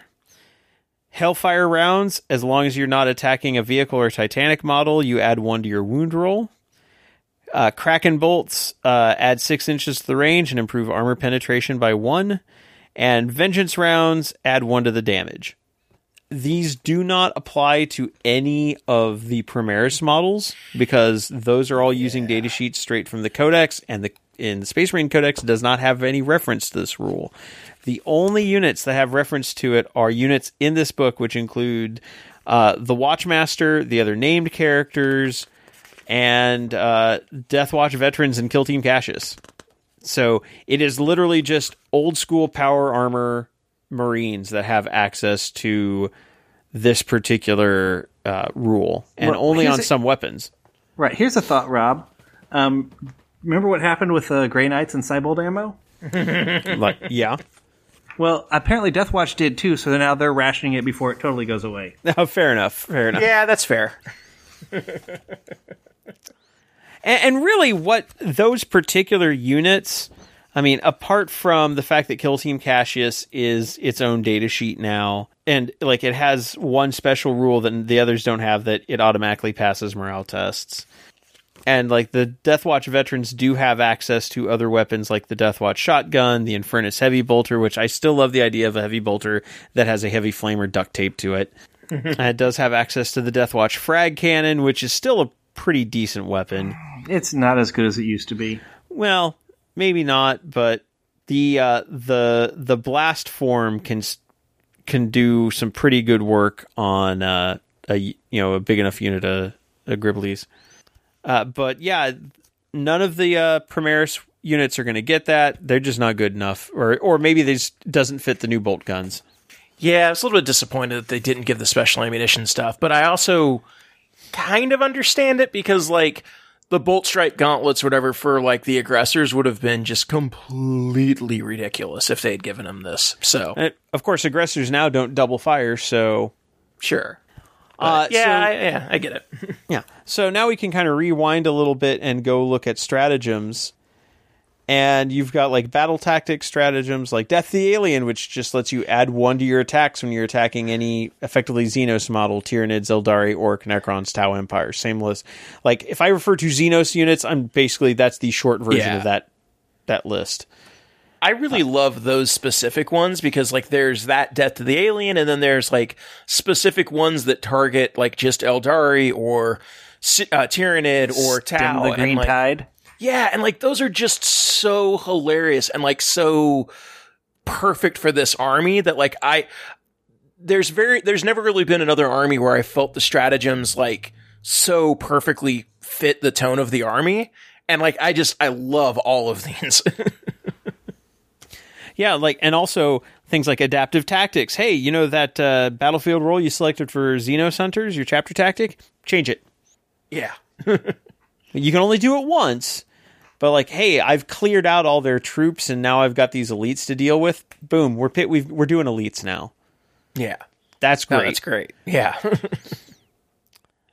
We do have getting extra relics, extra character with warlord traits, and yeah, there's an orc specific, Tau specific, Necron specific strats, and then there's also Eldar and Tyranid specific unit strats a bit earlier, like one that's just good at killing Tyranid synapse units. Yeah, that's great. Like I love that. Or you prognosticating volley. It's like out predicting the Eldar. Yeah, like they're just so like great and perfect. Like there's one. What's the name of the Tau one? I got targeting scramblers. Targeting scramblers. Yeah. Use this stratagem in your opponent's shooting phase after the Tau army has resolved its shooting attacks against Deathwatch unit in this army. Remove all marker light counters on that Deathwatch unit. Oh, you just lit me up with a bunch of marker lights? No, you didn't. It's just great. Like. Or Brotherhood of Veterans. This is a really cool flavor one, because remember how I said earlier that the Deathwatch is made of units, made of members from like chapters all across the Empire. Brotherhood of Veterans. Use the stratagem in your command phase. Select one Deathwatch unit from your army, then select a chapter tactic or successor tactic. Until the end of the turn, models in that unit have the chapter tactic or successor tactic instead of the Xenos Hunters one. That is pretty cool. Wow. So you need to be Ultramarines this unit needs to be Ultramarines for a turn and like be able to fall back and shoot. Or I need this unit to be able to like heroically intervene like characters. So they're Space Wolves now. Or at least that one doesn't say if you have a shoulder pad on the unit that you have to use one of those. Well, maybe it's just one guy there, like one Space Wolf or one Ultramarine says, "Okay, do what I do." Right. Well, when we get to warlord traits, there's one warlord trait where you can do the same thing, but if you have a shoulder pad of a specific Space Marine faction on them, it can only be that one. I did like a special issue loadout. So you do have the option to give, for like one shooting phase, you have the option to give the special issue ammunition to like units that don't get it, but it's 2 CP and it changes the weapon characteristic to heavy 1. So if you not worth. it's not worth it, but it is at least interesting that it's there, that like, okay, they were at least aware that they cut out everything for the Primaris unit. So like, I could potentially see a scenario where like a unit of intercessors or something like that, or maybe a unit of, probably a unit of intercessors or heavy intercessors, something like that. Like where you're camped in the spot and you want to get a bunch of shots downfield. Like I can maybe see that, but it's interesting that they at least included it. You know, where you could actually, I mean, this is going to be real CP intensive, but like you mentioned intercessors. Let's see, where is it? The rapid fire. Use the stratagem at the end of your shooting phase. Select one intercessor squad or veteran intercessor squad unit from your army. That unit can shoot again, and it's based on keyword. So you could theoretically, for 4 CP, double fire with special ammunition. Not worth. Yeah. Probably not, but it's there. Yeah. Like, you can't say they weren't at least aware of the issue, I guess. Right. Yeah, this is an army. The downside, like we're talking about all this flexibility in army building and unit building and such. The downside is this army is made to kill Xenos. Yes. It's not good. It is not equipped to do anything else. It is not good against chaos. It is not going to be, geared towards fighting other Imperial. I mean, it will do okay because it's got access to all the things Space Marines have, which is pretty good. But you're going to get the most bang for your buck when playing against Xenos armies, and that's one of those bits of fluff that is just built in here, and that's just kind of how it is. Yeah, and that's fine. Like that's what this army is. So yeah. Now they do get their own psychic discipline now, though. Because before the last Deathwatch book, all they had was like the standard Librarius one. So like, oh yeah, you have the same psychic powers that all generic Marines have. But now they have the Xenopurge discipline, which means you can use this one instead of, like, you can use Librarius or Obscuration or this. You can't mix and match, but you can pick which one you want to use. Right. And, fortunately, most of the, like, none of these mention any of, like, the Xenos faction keywords, so that helps. They're just generically good. Yeah, I don't remember any of them, like, particularly standing out, but, like, they all seemed like they're all relatively solid. All relatively solid, yeah. So, and did you want to do Warlord traits later, or go back to we can go ahead and do Warlord traits. Since you skipped that page. I did skip. We've been kind of skipping around because the pieces of this army are kind of scattered. Even though I do like how clearly things are spelled out and organized, the rules and how they interact, it's like you kind of have to jump around to get the most out of it. Yeah. That is fair. So, so for example, Warlord trait. One of their Warlord traits is you have a Warlord trait from a different chapter. Which, again, it's a very fluff way to cover, it's a crunchy way to cover the fluff of, the leader of this team is probably from another chapter, or is going to be from a different chapter. And so maybe he fights that way. Or, hey, you talked about having, being able to do an action without, or, make range attacks without an action failing. Here's a Warlord trait, optimized priority. If you're within 6 inches of a Deathwatch core or character unit, that unit can make range attacks without actions failing. Yeah, that's the one I saw that I really liked. You can ties that bind. You can reroll morale tests. Although, honestly, your units are going to be small enough that by the time you're taking a morale test, with all the combat squatting, it's not going to matter. Right, yeah. I also do like the Castile, the Black Vault, where you can have a second relic. Yes, so kind of like the weaker relics. Yeah, but the fact that you can have both, it's nice.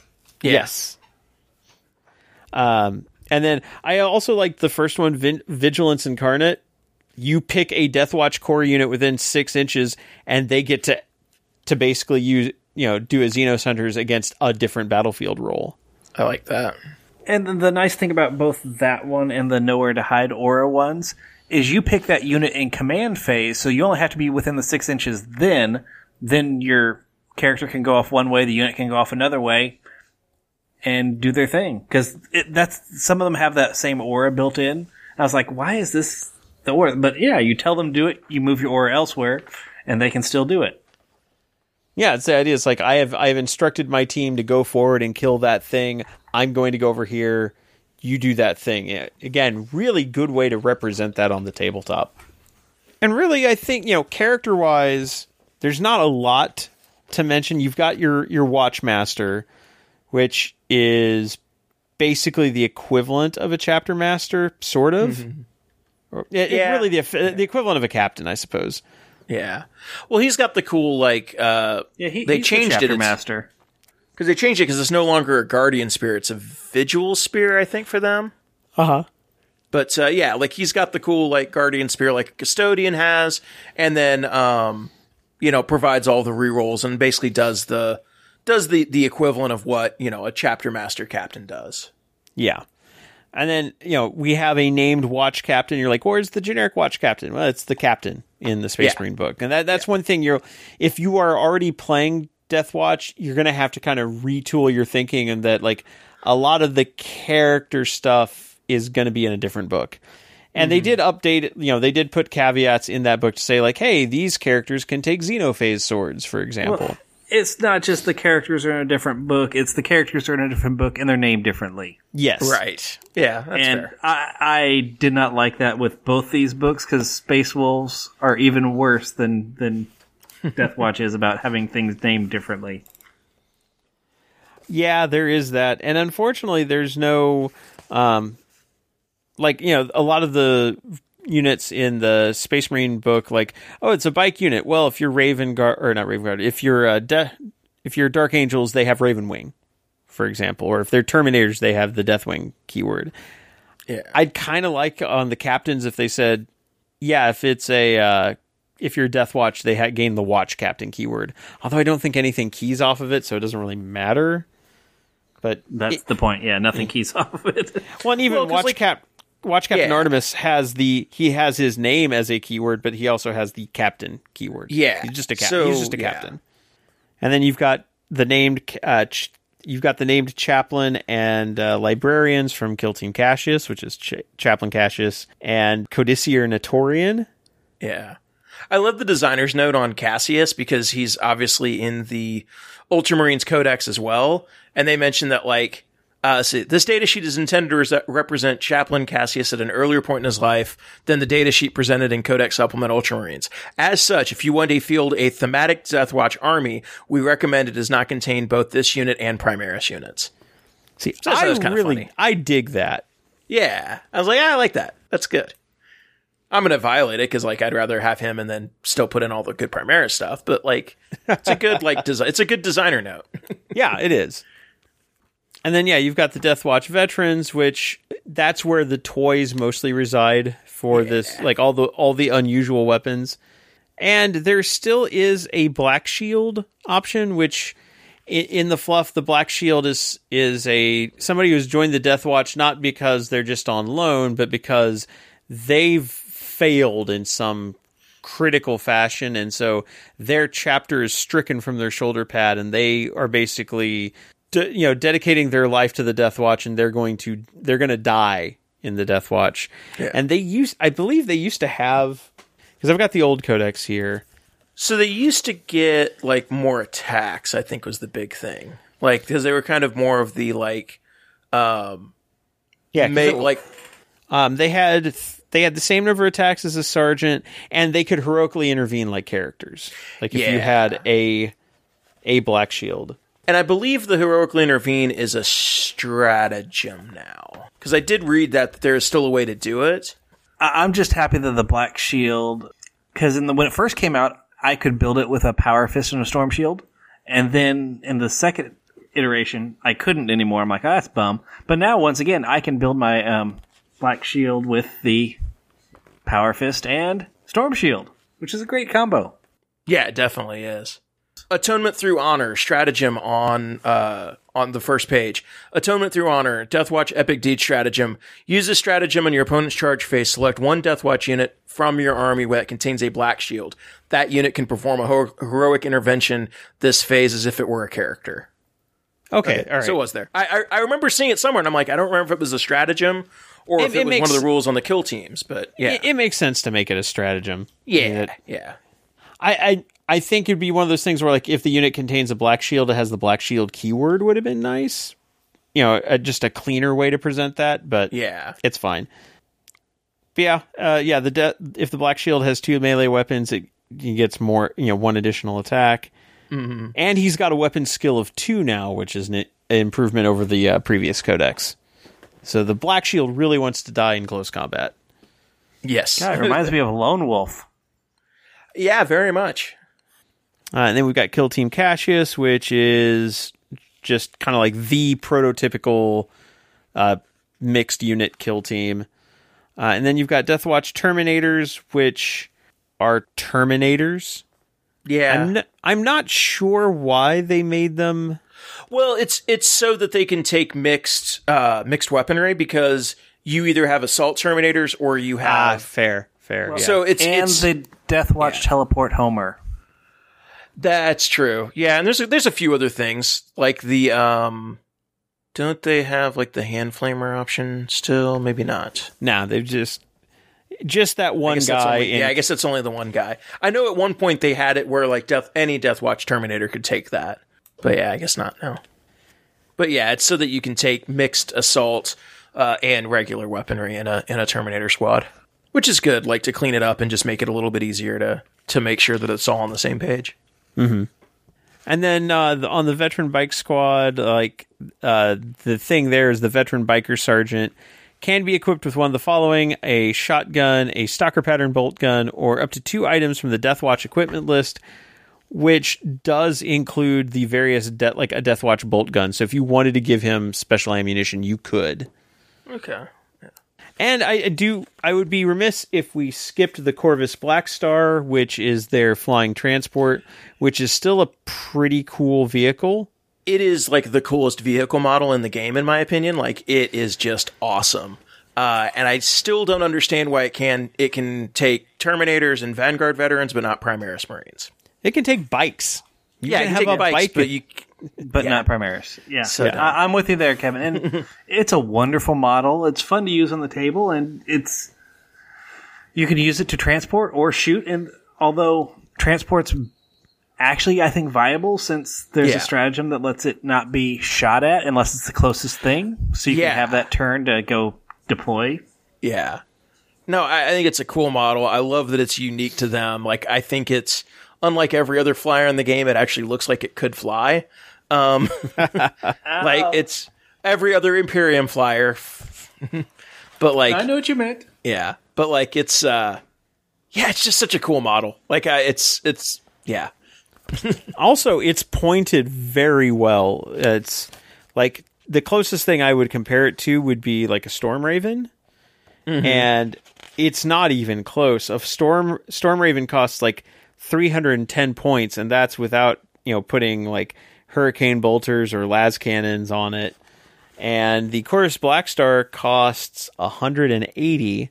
Yeah. That goes up 15 if you add a Hurricane Bolter, but you can replace it like its twin assault cannon with a twin Las Cannon for free. Yeah. Like it's just it's really good. Yeah. So, I mean, definitely a recommended vehicle to put in. But again, you're not limited to just, that vehicle or that flyer. It's like you want Land Raiders, you want Repulsors, you want Gladiators, Predators. You've got access to all the heavy weaponry. You want a Thunderfire cannon for your Deathwatch army? You can do that. Yeah. No, those are too much of a pain to put together. I don't disagree with you. But yeah, they've massively expanded the amount of options that you have for building this army, just even outside of what's in this supplement. But also, because none of them are going to get the benefits that you have from this, other than they will benefit from the chapter tactic, which is still good. I mean, honestly, Deathwatch it's going to be a really neat army to see people build and play. Yeah. Because there's, like, I don't know if there's going to be one right way to play it. And being able to, like, define so much of your army at the time of deployment is huge. Yeah, I will be interested to know, and I assume since it's done during the list building, that the Kill Team specialisms.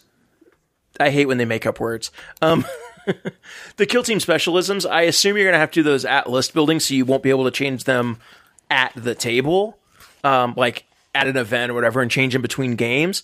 But still, like, that extra flexibility and like those extra bonuses they do, like, it's really cool. It's a really cool way to build this army.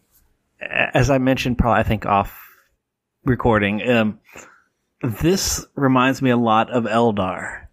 Where one of the things I loved about Eldar that got me into the most, the flexibility of, okay, my Banshees are my assault unit, the Dark Reapers are my long range unit, the Fire Dragons are my I need to kill this now unit, and each unit had its specialized role, and Deathwatch is taking that and running with it, because like you just noted, you have to declare your specializations ahead of time, and so you're kind of building out what those roles, specialized roles for your units will be at list building.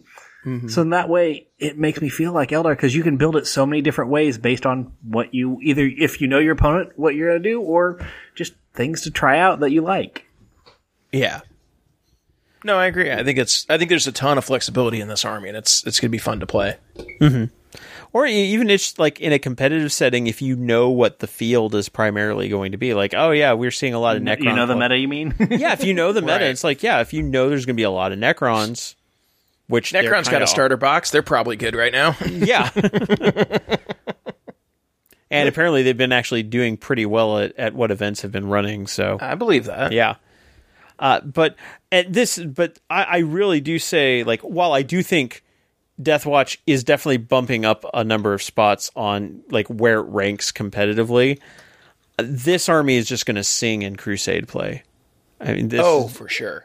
Yeah, I mean, I could see somebody just playing, it's kind of a throw together campaign over a series of a few weeks, like one friend playing Deathwatch and another friend playing some Xenos army, and just like, telling the tale of like, we're trying to stop this Xenos incursion or whatever this or that army are doing at this particular junction in space-time. Let's build some, tactical surgical strike teams to try to stop them. And, like all the armies, they're getting access to, they've got their own Crusade specific sections, which layer on top of and exist side by side with the Space Marine ones. Mm-hmm. So I just really, really dig this. Oh, also speaking of matched play rules, their new secondary objectives. So, for example, yes, Battlefield Supremacy, the Long Vigil, score 5 victory points at the start of your command phase. If there are no enemy units within 6 inches of your deployment zone, and there's at least one Deathwatch unit from your army wholly within your deployment zone, can't score it first battle round. Purge the enemy Cull Order. If you selected this secondary objective, then after both sides have finished deploying, starting with your opponent, both players alternate selecting battlefield roles from the units in their opponent's army until 3 different battlefield roles have been selected. If their opponent's army does not include any units with 3 battlefield roles, select as many as possible. At the end of the battle, for each battlefield role that was selected, score 5 victory points if every enemy unit in your opponent's army with that battlefield role has been destroyed. Whew. So, surgically striking. Yes. Yeah. Shadow Operations Cripple Stronghold. If you've selected this secondary objective, after both sides have finished deploying, your opponent must select one objective marker on the battlefield to be the location of their stronghold objective marker. And if any objective markers are wholly within your opponent's deployment zone, one of these must be selected to be the stronghold objective marker. So they have to select one in their deployment zone if at all possible. If you selected the secondary objective, then Deathwatch infantry units have the following action. Cripple Stronghold. One Deathwatch infantry unit from your army can start to perform this action in the end of your movement phase if it's within range of the stronghold objective marker and no enemy units excluding aircraft are within range of it. The action is completed at the start of your next command phase, so long as the unit performing the action is still within range of the same objective marker. Score 6 victory points each time a unit from your army successfully completes this action. Which again, like there are ways to make it so that you can perform actions and still like shoot and do other things in this army. So that could be really cool. Yep. And then No Mercy, No Respite gets Suffer Not the Alien. Score a victory point at the end of the battle for each enemy Xenos unit. So again, those various keywords. Unit destroyed by a Deathwatch unit from your army during the battle. That one's almost an auto take if you're playing against the Xenos army. You just take that one. Yeah, don't auto take. Don't take it if you're not playing against the Xenos army. That's not going to do you good against Chaos or something. Right, but well, what's the maximum you can get on a secondary objective? 15. 15. Yeah. What if they don't have 15 units? Then you don't get the maximum on it. Because that's maybe it's not an auto take. Well, sure, but like that's the thing with with several of those secondary objectives and stuff like that is that you might not be able to max out all of them, but some of them are easier to take. Like there's one. Yeah, this one's pretty easy. Yeah, so like, no, you might not be able to max that out every game, but like that might be a solid 10 points every game. So. One, think about some armies, you'll have an easier time than others, but I'm like, for example, the Tau list that we reviewed last episode with all the drones because when those drones get deployed, they make their own units. It's here's this stealth team with 2 drones. Well, that you just dropped 2 units, and a couple of them are going to be really easy to kill. So, you could with the right army on the other side of the field, you could easily max that out. Yeah, but something like Purge the Enemy, that one maybe not an auto take, but that one's a very just general purpose. Because unless you're playing Imperial Knights, or unless you're playing something like that where there's really only one battlefield role, but most armies should have at least 3 because they're going to have HQs, they're going to have troops, and generally they'll have an elite or something even if it's just as support characters or something. Right. Long Vigil is going to be a tricky one, and Shadow Operations is going to require you to get across the board and do a thing multiple times. That's going to be the hardest one to pull off. Yeah, yeah. But it is nice to see that there are different objectives, different flexibility with it. So, I like them. I don't know that I would use. There's a couple of them I don't know I would use as often, but there's 2 of them that I think that would get used quite frequently. Yeah. Yeah, so all told, I really think that I really feel like they nailed the feel of Deathwatch with this supplement. They really got it right.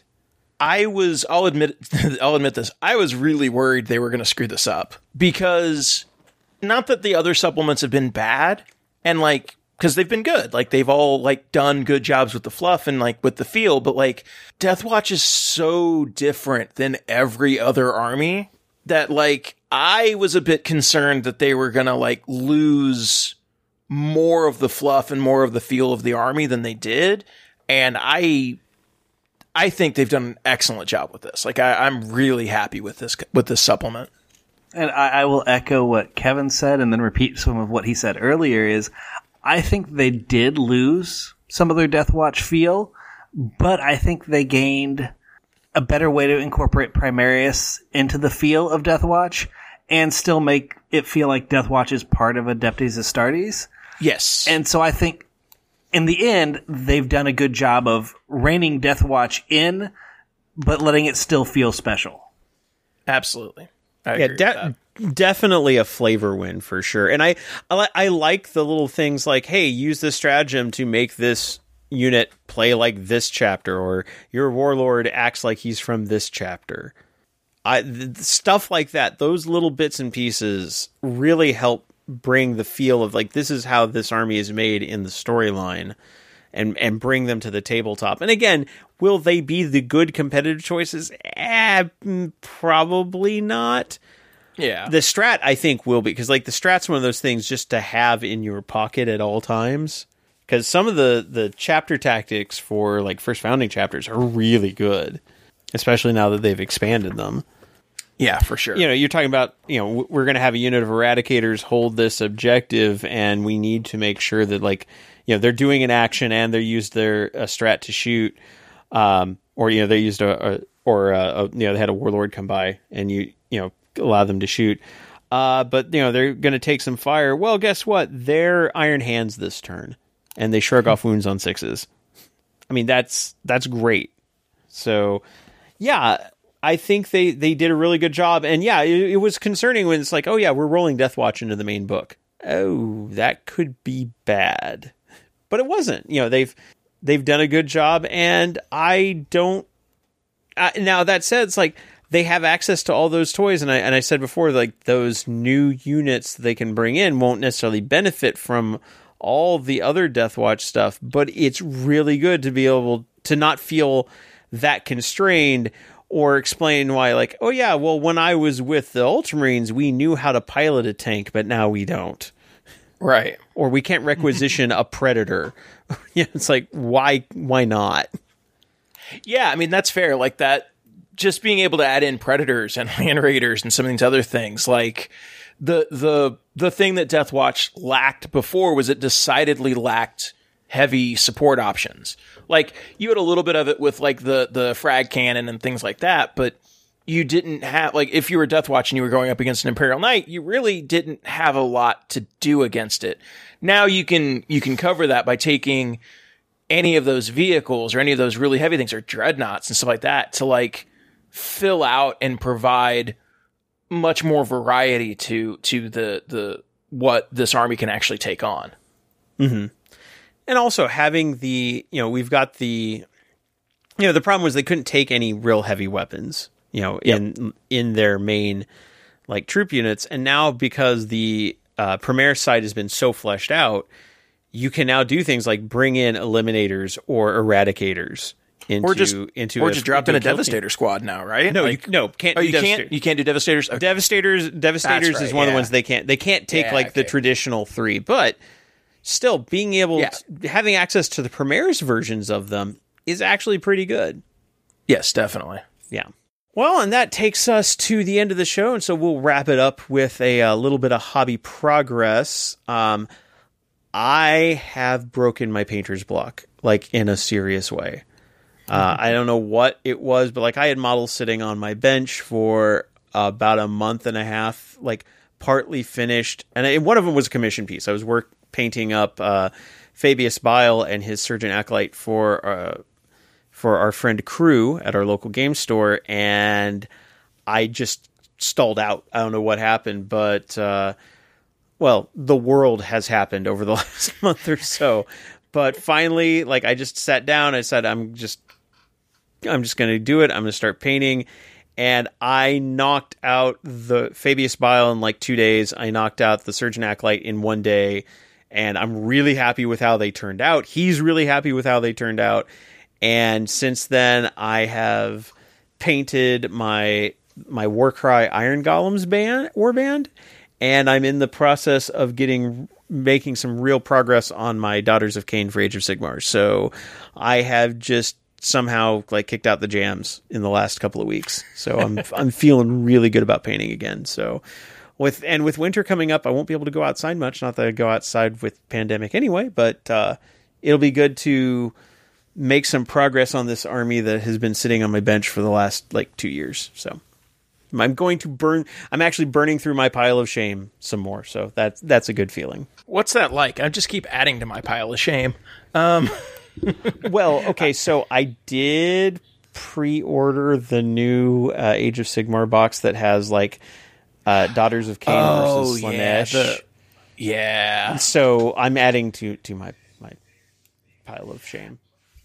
I've picked up more Necron stuff. I picked up the Void Dragon, Satan Shard, and the Silent King. The Void Dragon is an amazing model and like just went together so easily. I haven't started working on the Silent King yet because I know that, Richard, you said that there was some issues, that it was a harder model to assemble. And when I went to the GW store to talk to them, they also mentioned that, there's a few tricky spots on it. So I'll probably try to knock that out in the next week or so and then actually like start spraying and base coating things and picking out a color scheme for my Necrons. Yeah, I have not, like, the box just kind of looms at me. Like, I have not attempted yet on the Silent King. Oh, okay, yeah. So I've heard that. Did you pick up Illuminar Xeris? No, I have not. Okay, so Illuminar Xeris is probably the worst model I've had to assemble in the last 5 years. Like it's a really cool model, but it is really finicky and it's not super intuitive. Basically, from what I understand, the Silent King is kind of in the middle between Xeris, which was incredibly hard, and the Void Dragon, which was 3 steps easy, that it's kind of a somewhere in the middle on that. So it'll be a challenge, but I'm looking forward to it. Okay, I guess for me, I didn't go as painting crazy as Rob did, but it's good to hear that you're back on it. I did finish out my, I guess, Daughters of Cain, Underworld's, not Tribe, Warband. And then I kind of waited until this weekend when I picked up the Space Wolves, Death Watch, and the Forge World codexes or supplements, and decided to start working on putting together the things that were still outstanding for Death Watch and Space Wolves. And, well, I started with Space Wolves, so I've been working on Space Wolf Aggressors and got those done tonight. Cool. Nice. I have still been busy, quite busy at work, and I have gotten all the grand total of putting together one Locust Heavy Destroyer. Hey, that is something. That is progress. And you have been swamped, so that is totally fine. I believe that means you don't have to eat a hat this week, so there's that. No. we still do hat eating? No. I was going to say, we were tired. You would have eaten quite a few hats, sir. Hey, stop. Dude, stop. Your stomach would be an entire haberdashery. Dude, stop calling me out, man. It's not cool. Well, I'll make you feel better with the morale phase. So, this time I wanted to talk about a series that I can't say I discovered because it's actually been out for a couple of years, but it recently got moved to Netflix. Netflix picked it up and has actually picked up the next 2 seasons, or greenlit paying for them, and that is Cobra Kai. Now, if you are unfamiliar with Cobra Kai, you need to go back to a little 80s movie called The Karate Kid, starring Ralph Macchio and Pat Morita and William Zabka. And if that name doesn't sound familiar, that's because the villains in movies hardly ever get top billing. But basically in that movie, which, to be fair, I had not actually seen before watching Cobra Kai, my partner was very disappointed in me because we both grew up in the 80s. Repeat that again. Sorry. Repeat that again for everyone. That he grew up in the 80s? No. That's bad enough. So I had never seen The Karate Kid. Now, I knew enough of the story beats of Karate Kid, because it's one of those movies that's just worked its way into popular culture enough that, everyone kind of knows the, sweep the leg Johnny and the crane kick and, wax on, wax off. Yeah. Exactly. Right. So it's everybody knows that. And they know that at the end, Ralph Macchio, playing Daniel LaRusso wins the karate tournament against the Cobra Kai dojo. And with an illegal kick. With an illegal kick to the face, which is, which gets brought up several times, by the way. But all the rest of the movies have pretty much covered, well, this is what happened to Daniel's further adventures, and then just kind of left off when he entered the beginnings of adulthood.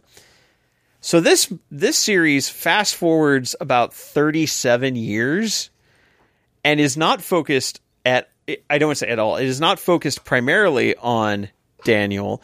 It is instead focused on Johnny, the guy who was told to sweep the leg and who got the illegal kick to the face, and how his life has completely fallen apart ever since losing that one karate tournament.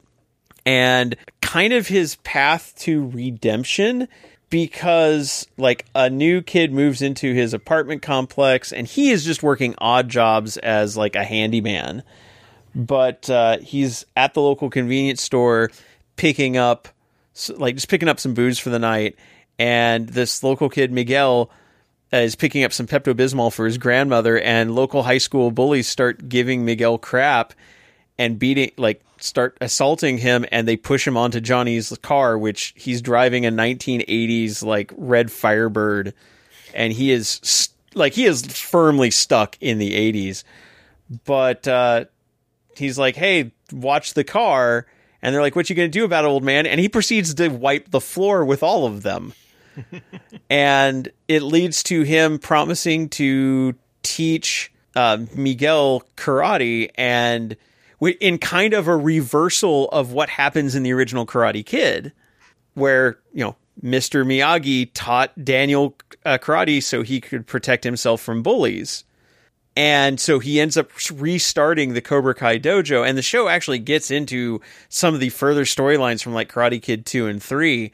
But then it also focuses on Daniel LaRusso, who has become an extremely successful car dealership owner and uses his karate as like, I chop prices and I give bonsai trees to all our new customers and stuff like that. God. Yeah, it's like he's this is like his image, and he's become extremely successful, and Johnny has not. And there's a long simmering rivalry that keeps coming up as they keep crossing paths. And there's a lot of drama involving their kids and other kids at school. And it's a really interesting deconstruction, because on the one hand, Johnny is still a little bit of an asshole who's stuck in the 80s. And he's stuck with that very old 80s style view of like masculinity and machismo and how to pick up girls and what you like and how to approach things. And I'm just going to kind of fight my way through everything and, strike hard, strike fast, no mercy. But he starts growing as a person and trying to become better. And it's, like I said, it's a very interesting deconstruction of that 80s underdog. Like, what happens when the bad guy from the original story is now the underdog? And you actually, they replay a number of scenes from Karate Kid in one episode, but they're replaying the scenes, but Johnny's providing the narration and telling how he viewed the things that happened at the time. And you start realizing, and I had not realized this, because one of the downsides of not having seen Karate Kid is that I thought that, the story is Daniel's like this new kid and he's just getting constantly harassed and beat up. And what you learn is, no, Daniel was starting some crap too. Yeah, Daniel, like, Karate Kid so I always really like the ones, these stories that like deconstruct or take a different look at a classic story that everyone's familiar with. Karate Kid is uniquely positioned in such a way that, like, no, like, to be fair to Danny, they try to kill him because he, like, talked to the one guy's girlfriend. Like, right, that's or not ex-girlfriend, yeah. Ex-girlfriend. So that's not an appropriate, like, retaliation at all. Although, to be fair, at the time, like, they started some crap with him, and he did punch them first. Right, yeah, he is not...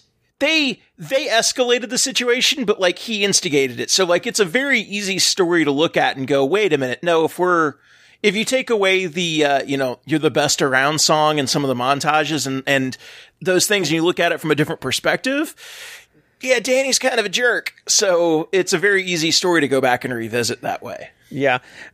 I will say I did not that song always seems like a parody of actual 80s montage music. It really does. But it's real. Oh God, it's so real. I couldn't believe they were actually playing it during the tournament. So it's so great. So when my partner found out that I had not seen it, she made me promise, like, okay, we're going to watch the first season and then you are renting Karate Kid and we are going to watch it so you now have a better frame of reference. And honestly, I'm glad I watched it after having watched the first season of Cobra Kai, because I got to watch the movie with a better understanding of the psychology of both of these characters. Yeah. Like where they were in adulthood and where this rivalry came from and how they acted. And you get to see how, like, the difference in how, you really appreciate the difference in how Mr. Miyagi trained Daniel versus how Kreese trains Johnny, and how they approach things. And like, even that the fact that in like Karate Kid at the end, like some of the kids in Cobra Kai are like apologize, like one of them dislocates, hurts, his Daniel's knee during the tournament, and then like immediately apologizes to him because he's like, well, no, they made me do it. And something like another little bit I didn't even realize, and you'll miss it, is at the very end of Karate Kid. Like I thought the movie was going to have like just an actual like ending after the tournament, but it ends as soon as he wins the trophy.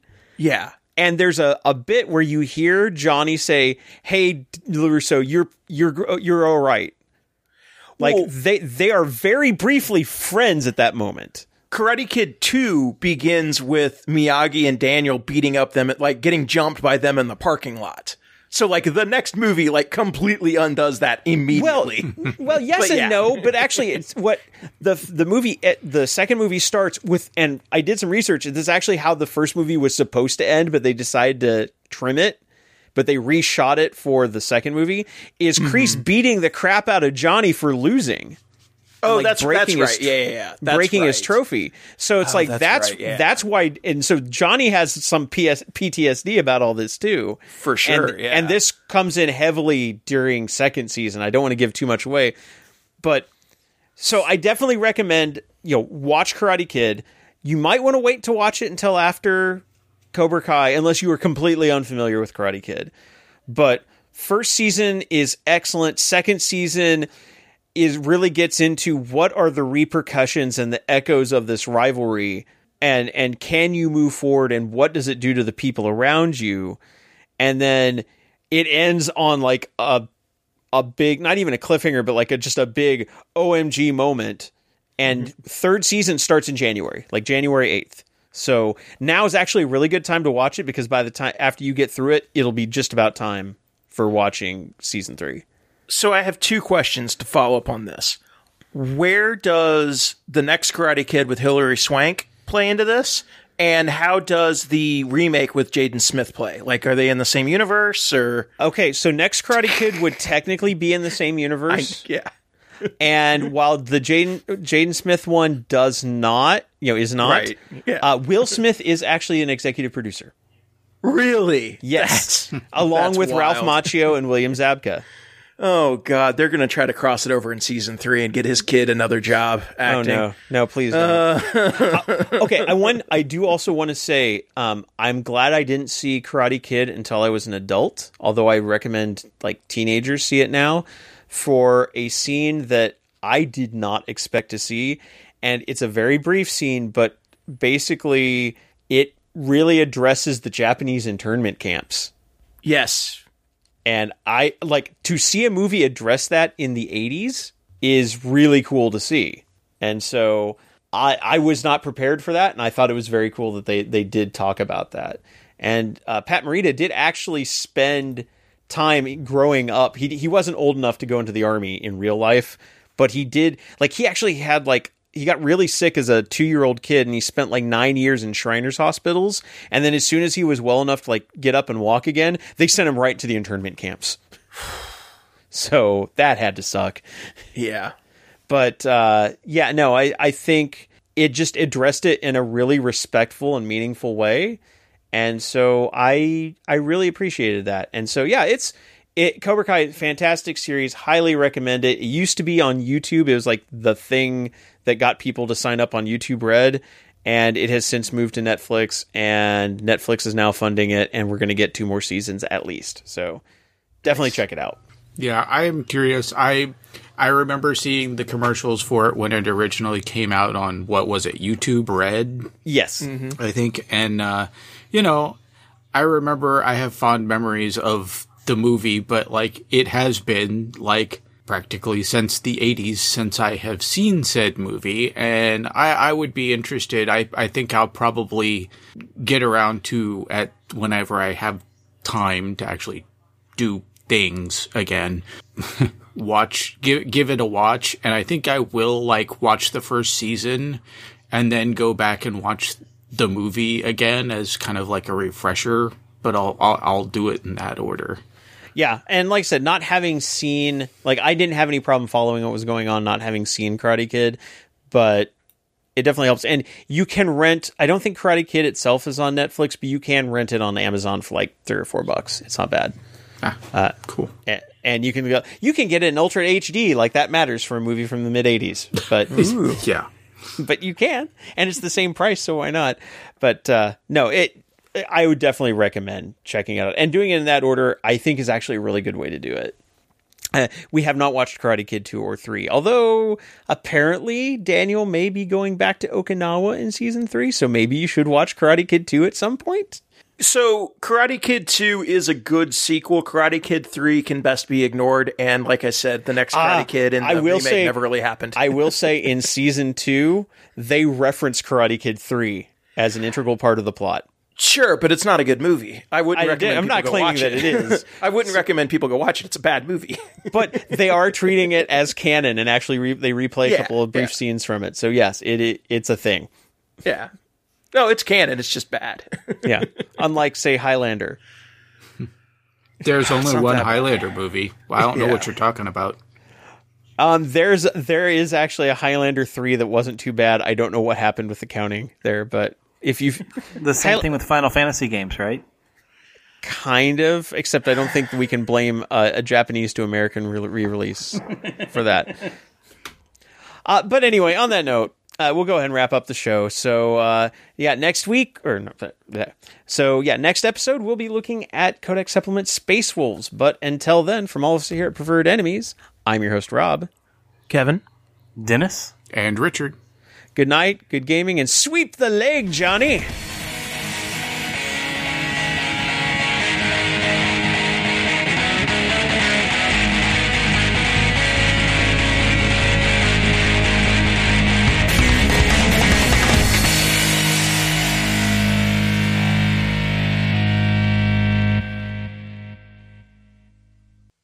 Preferred Enemies is an Undergopher Radio production and is licensed under Creative Commons Attribution Non-Commercial Share-alike 3.0 Unported license.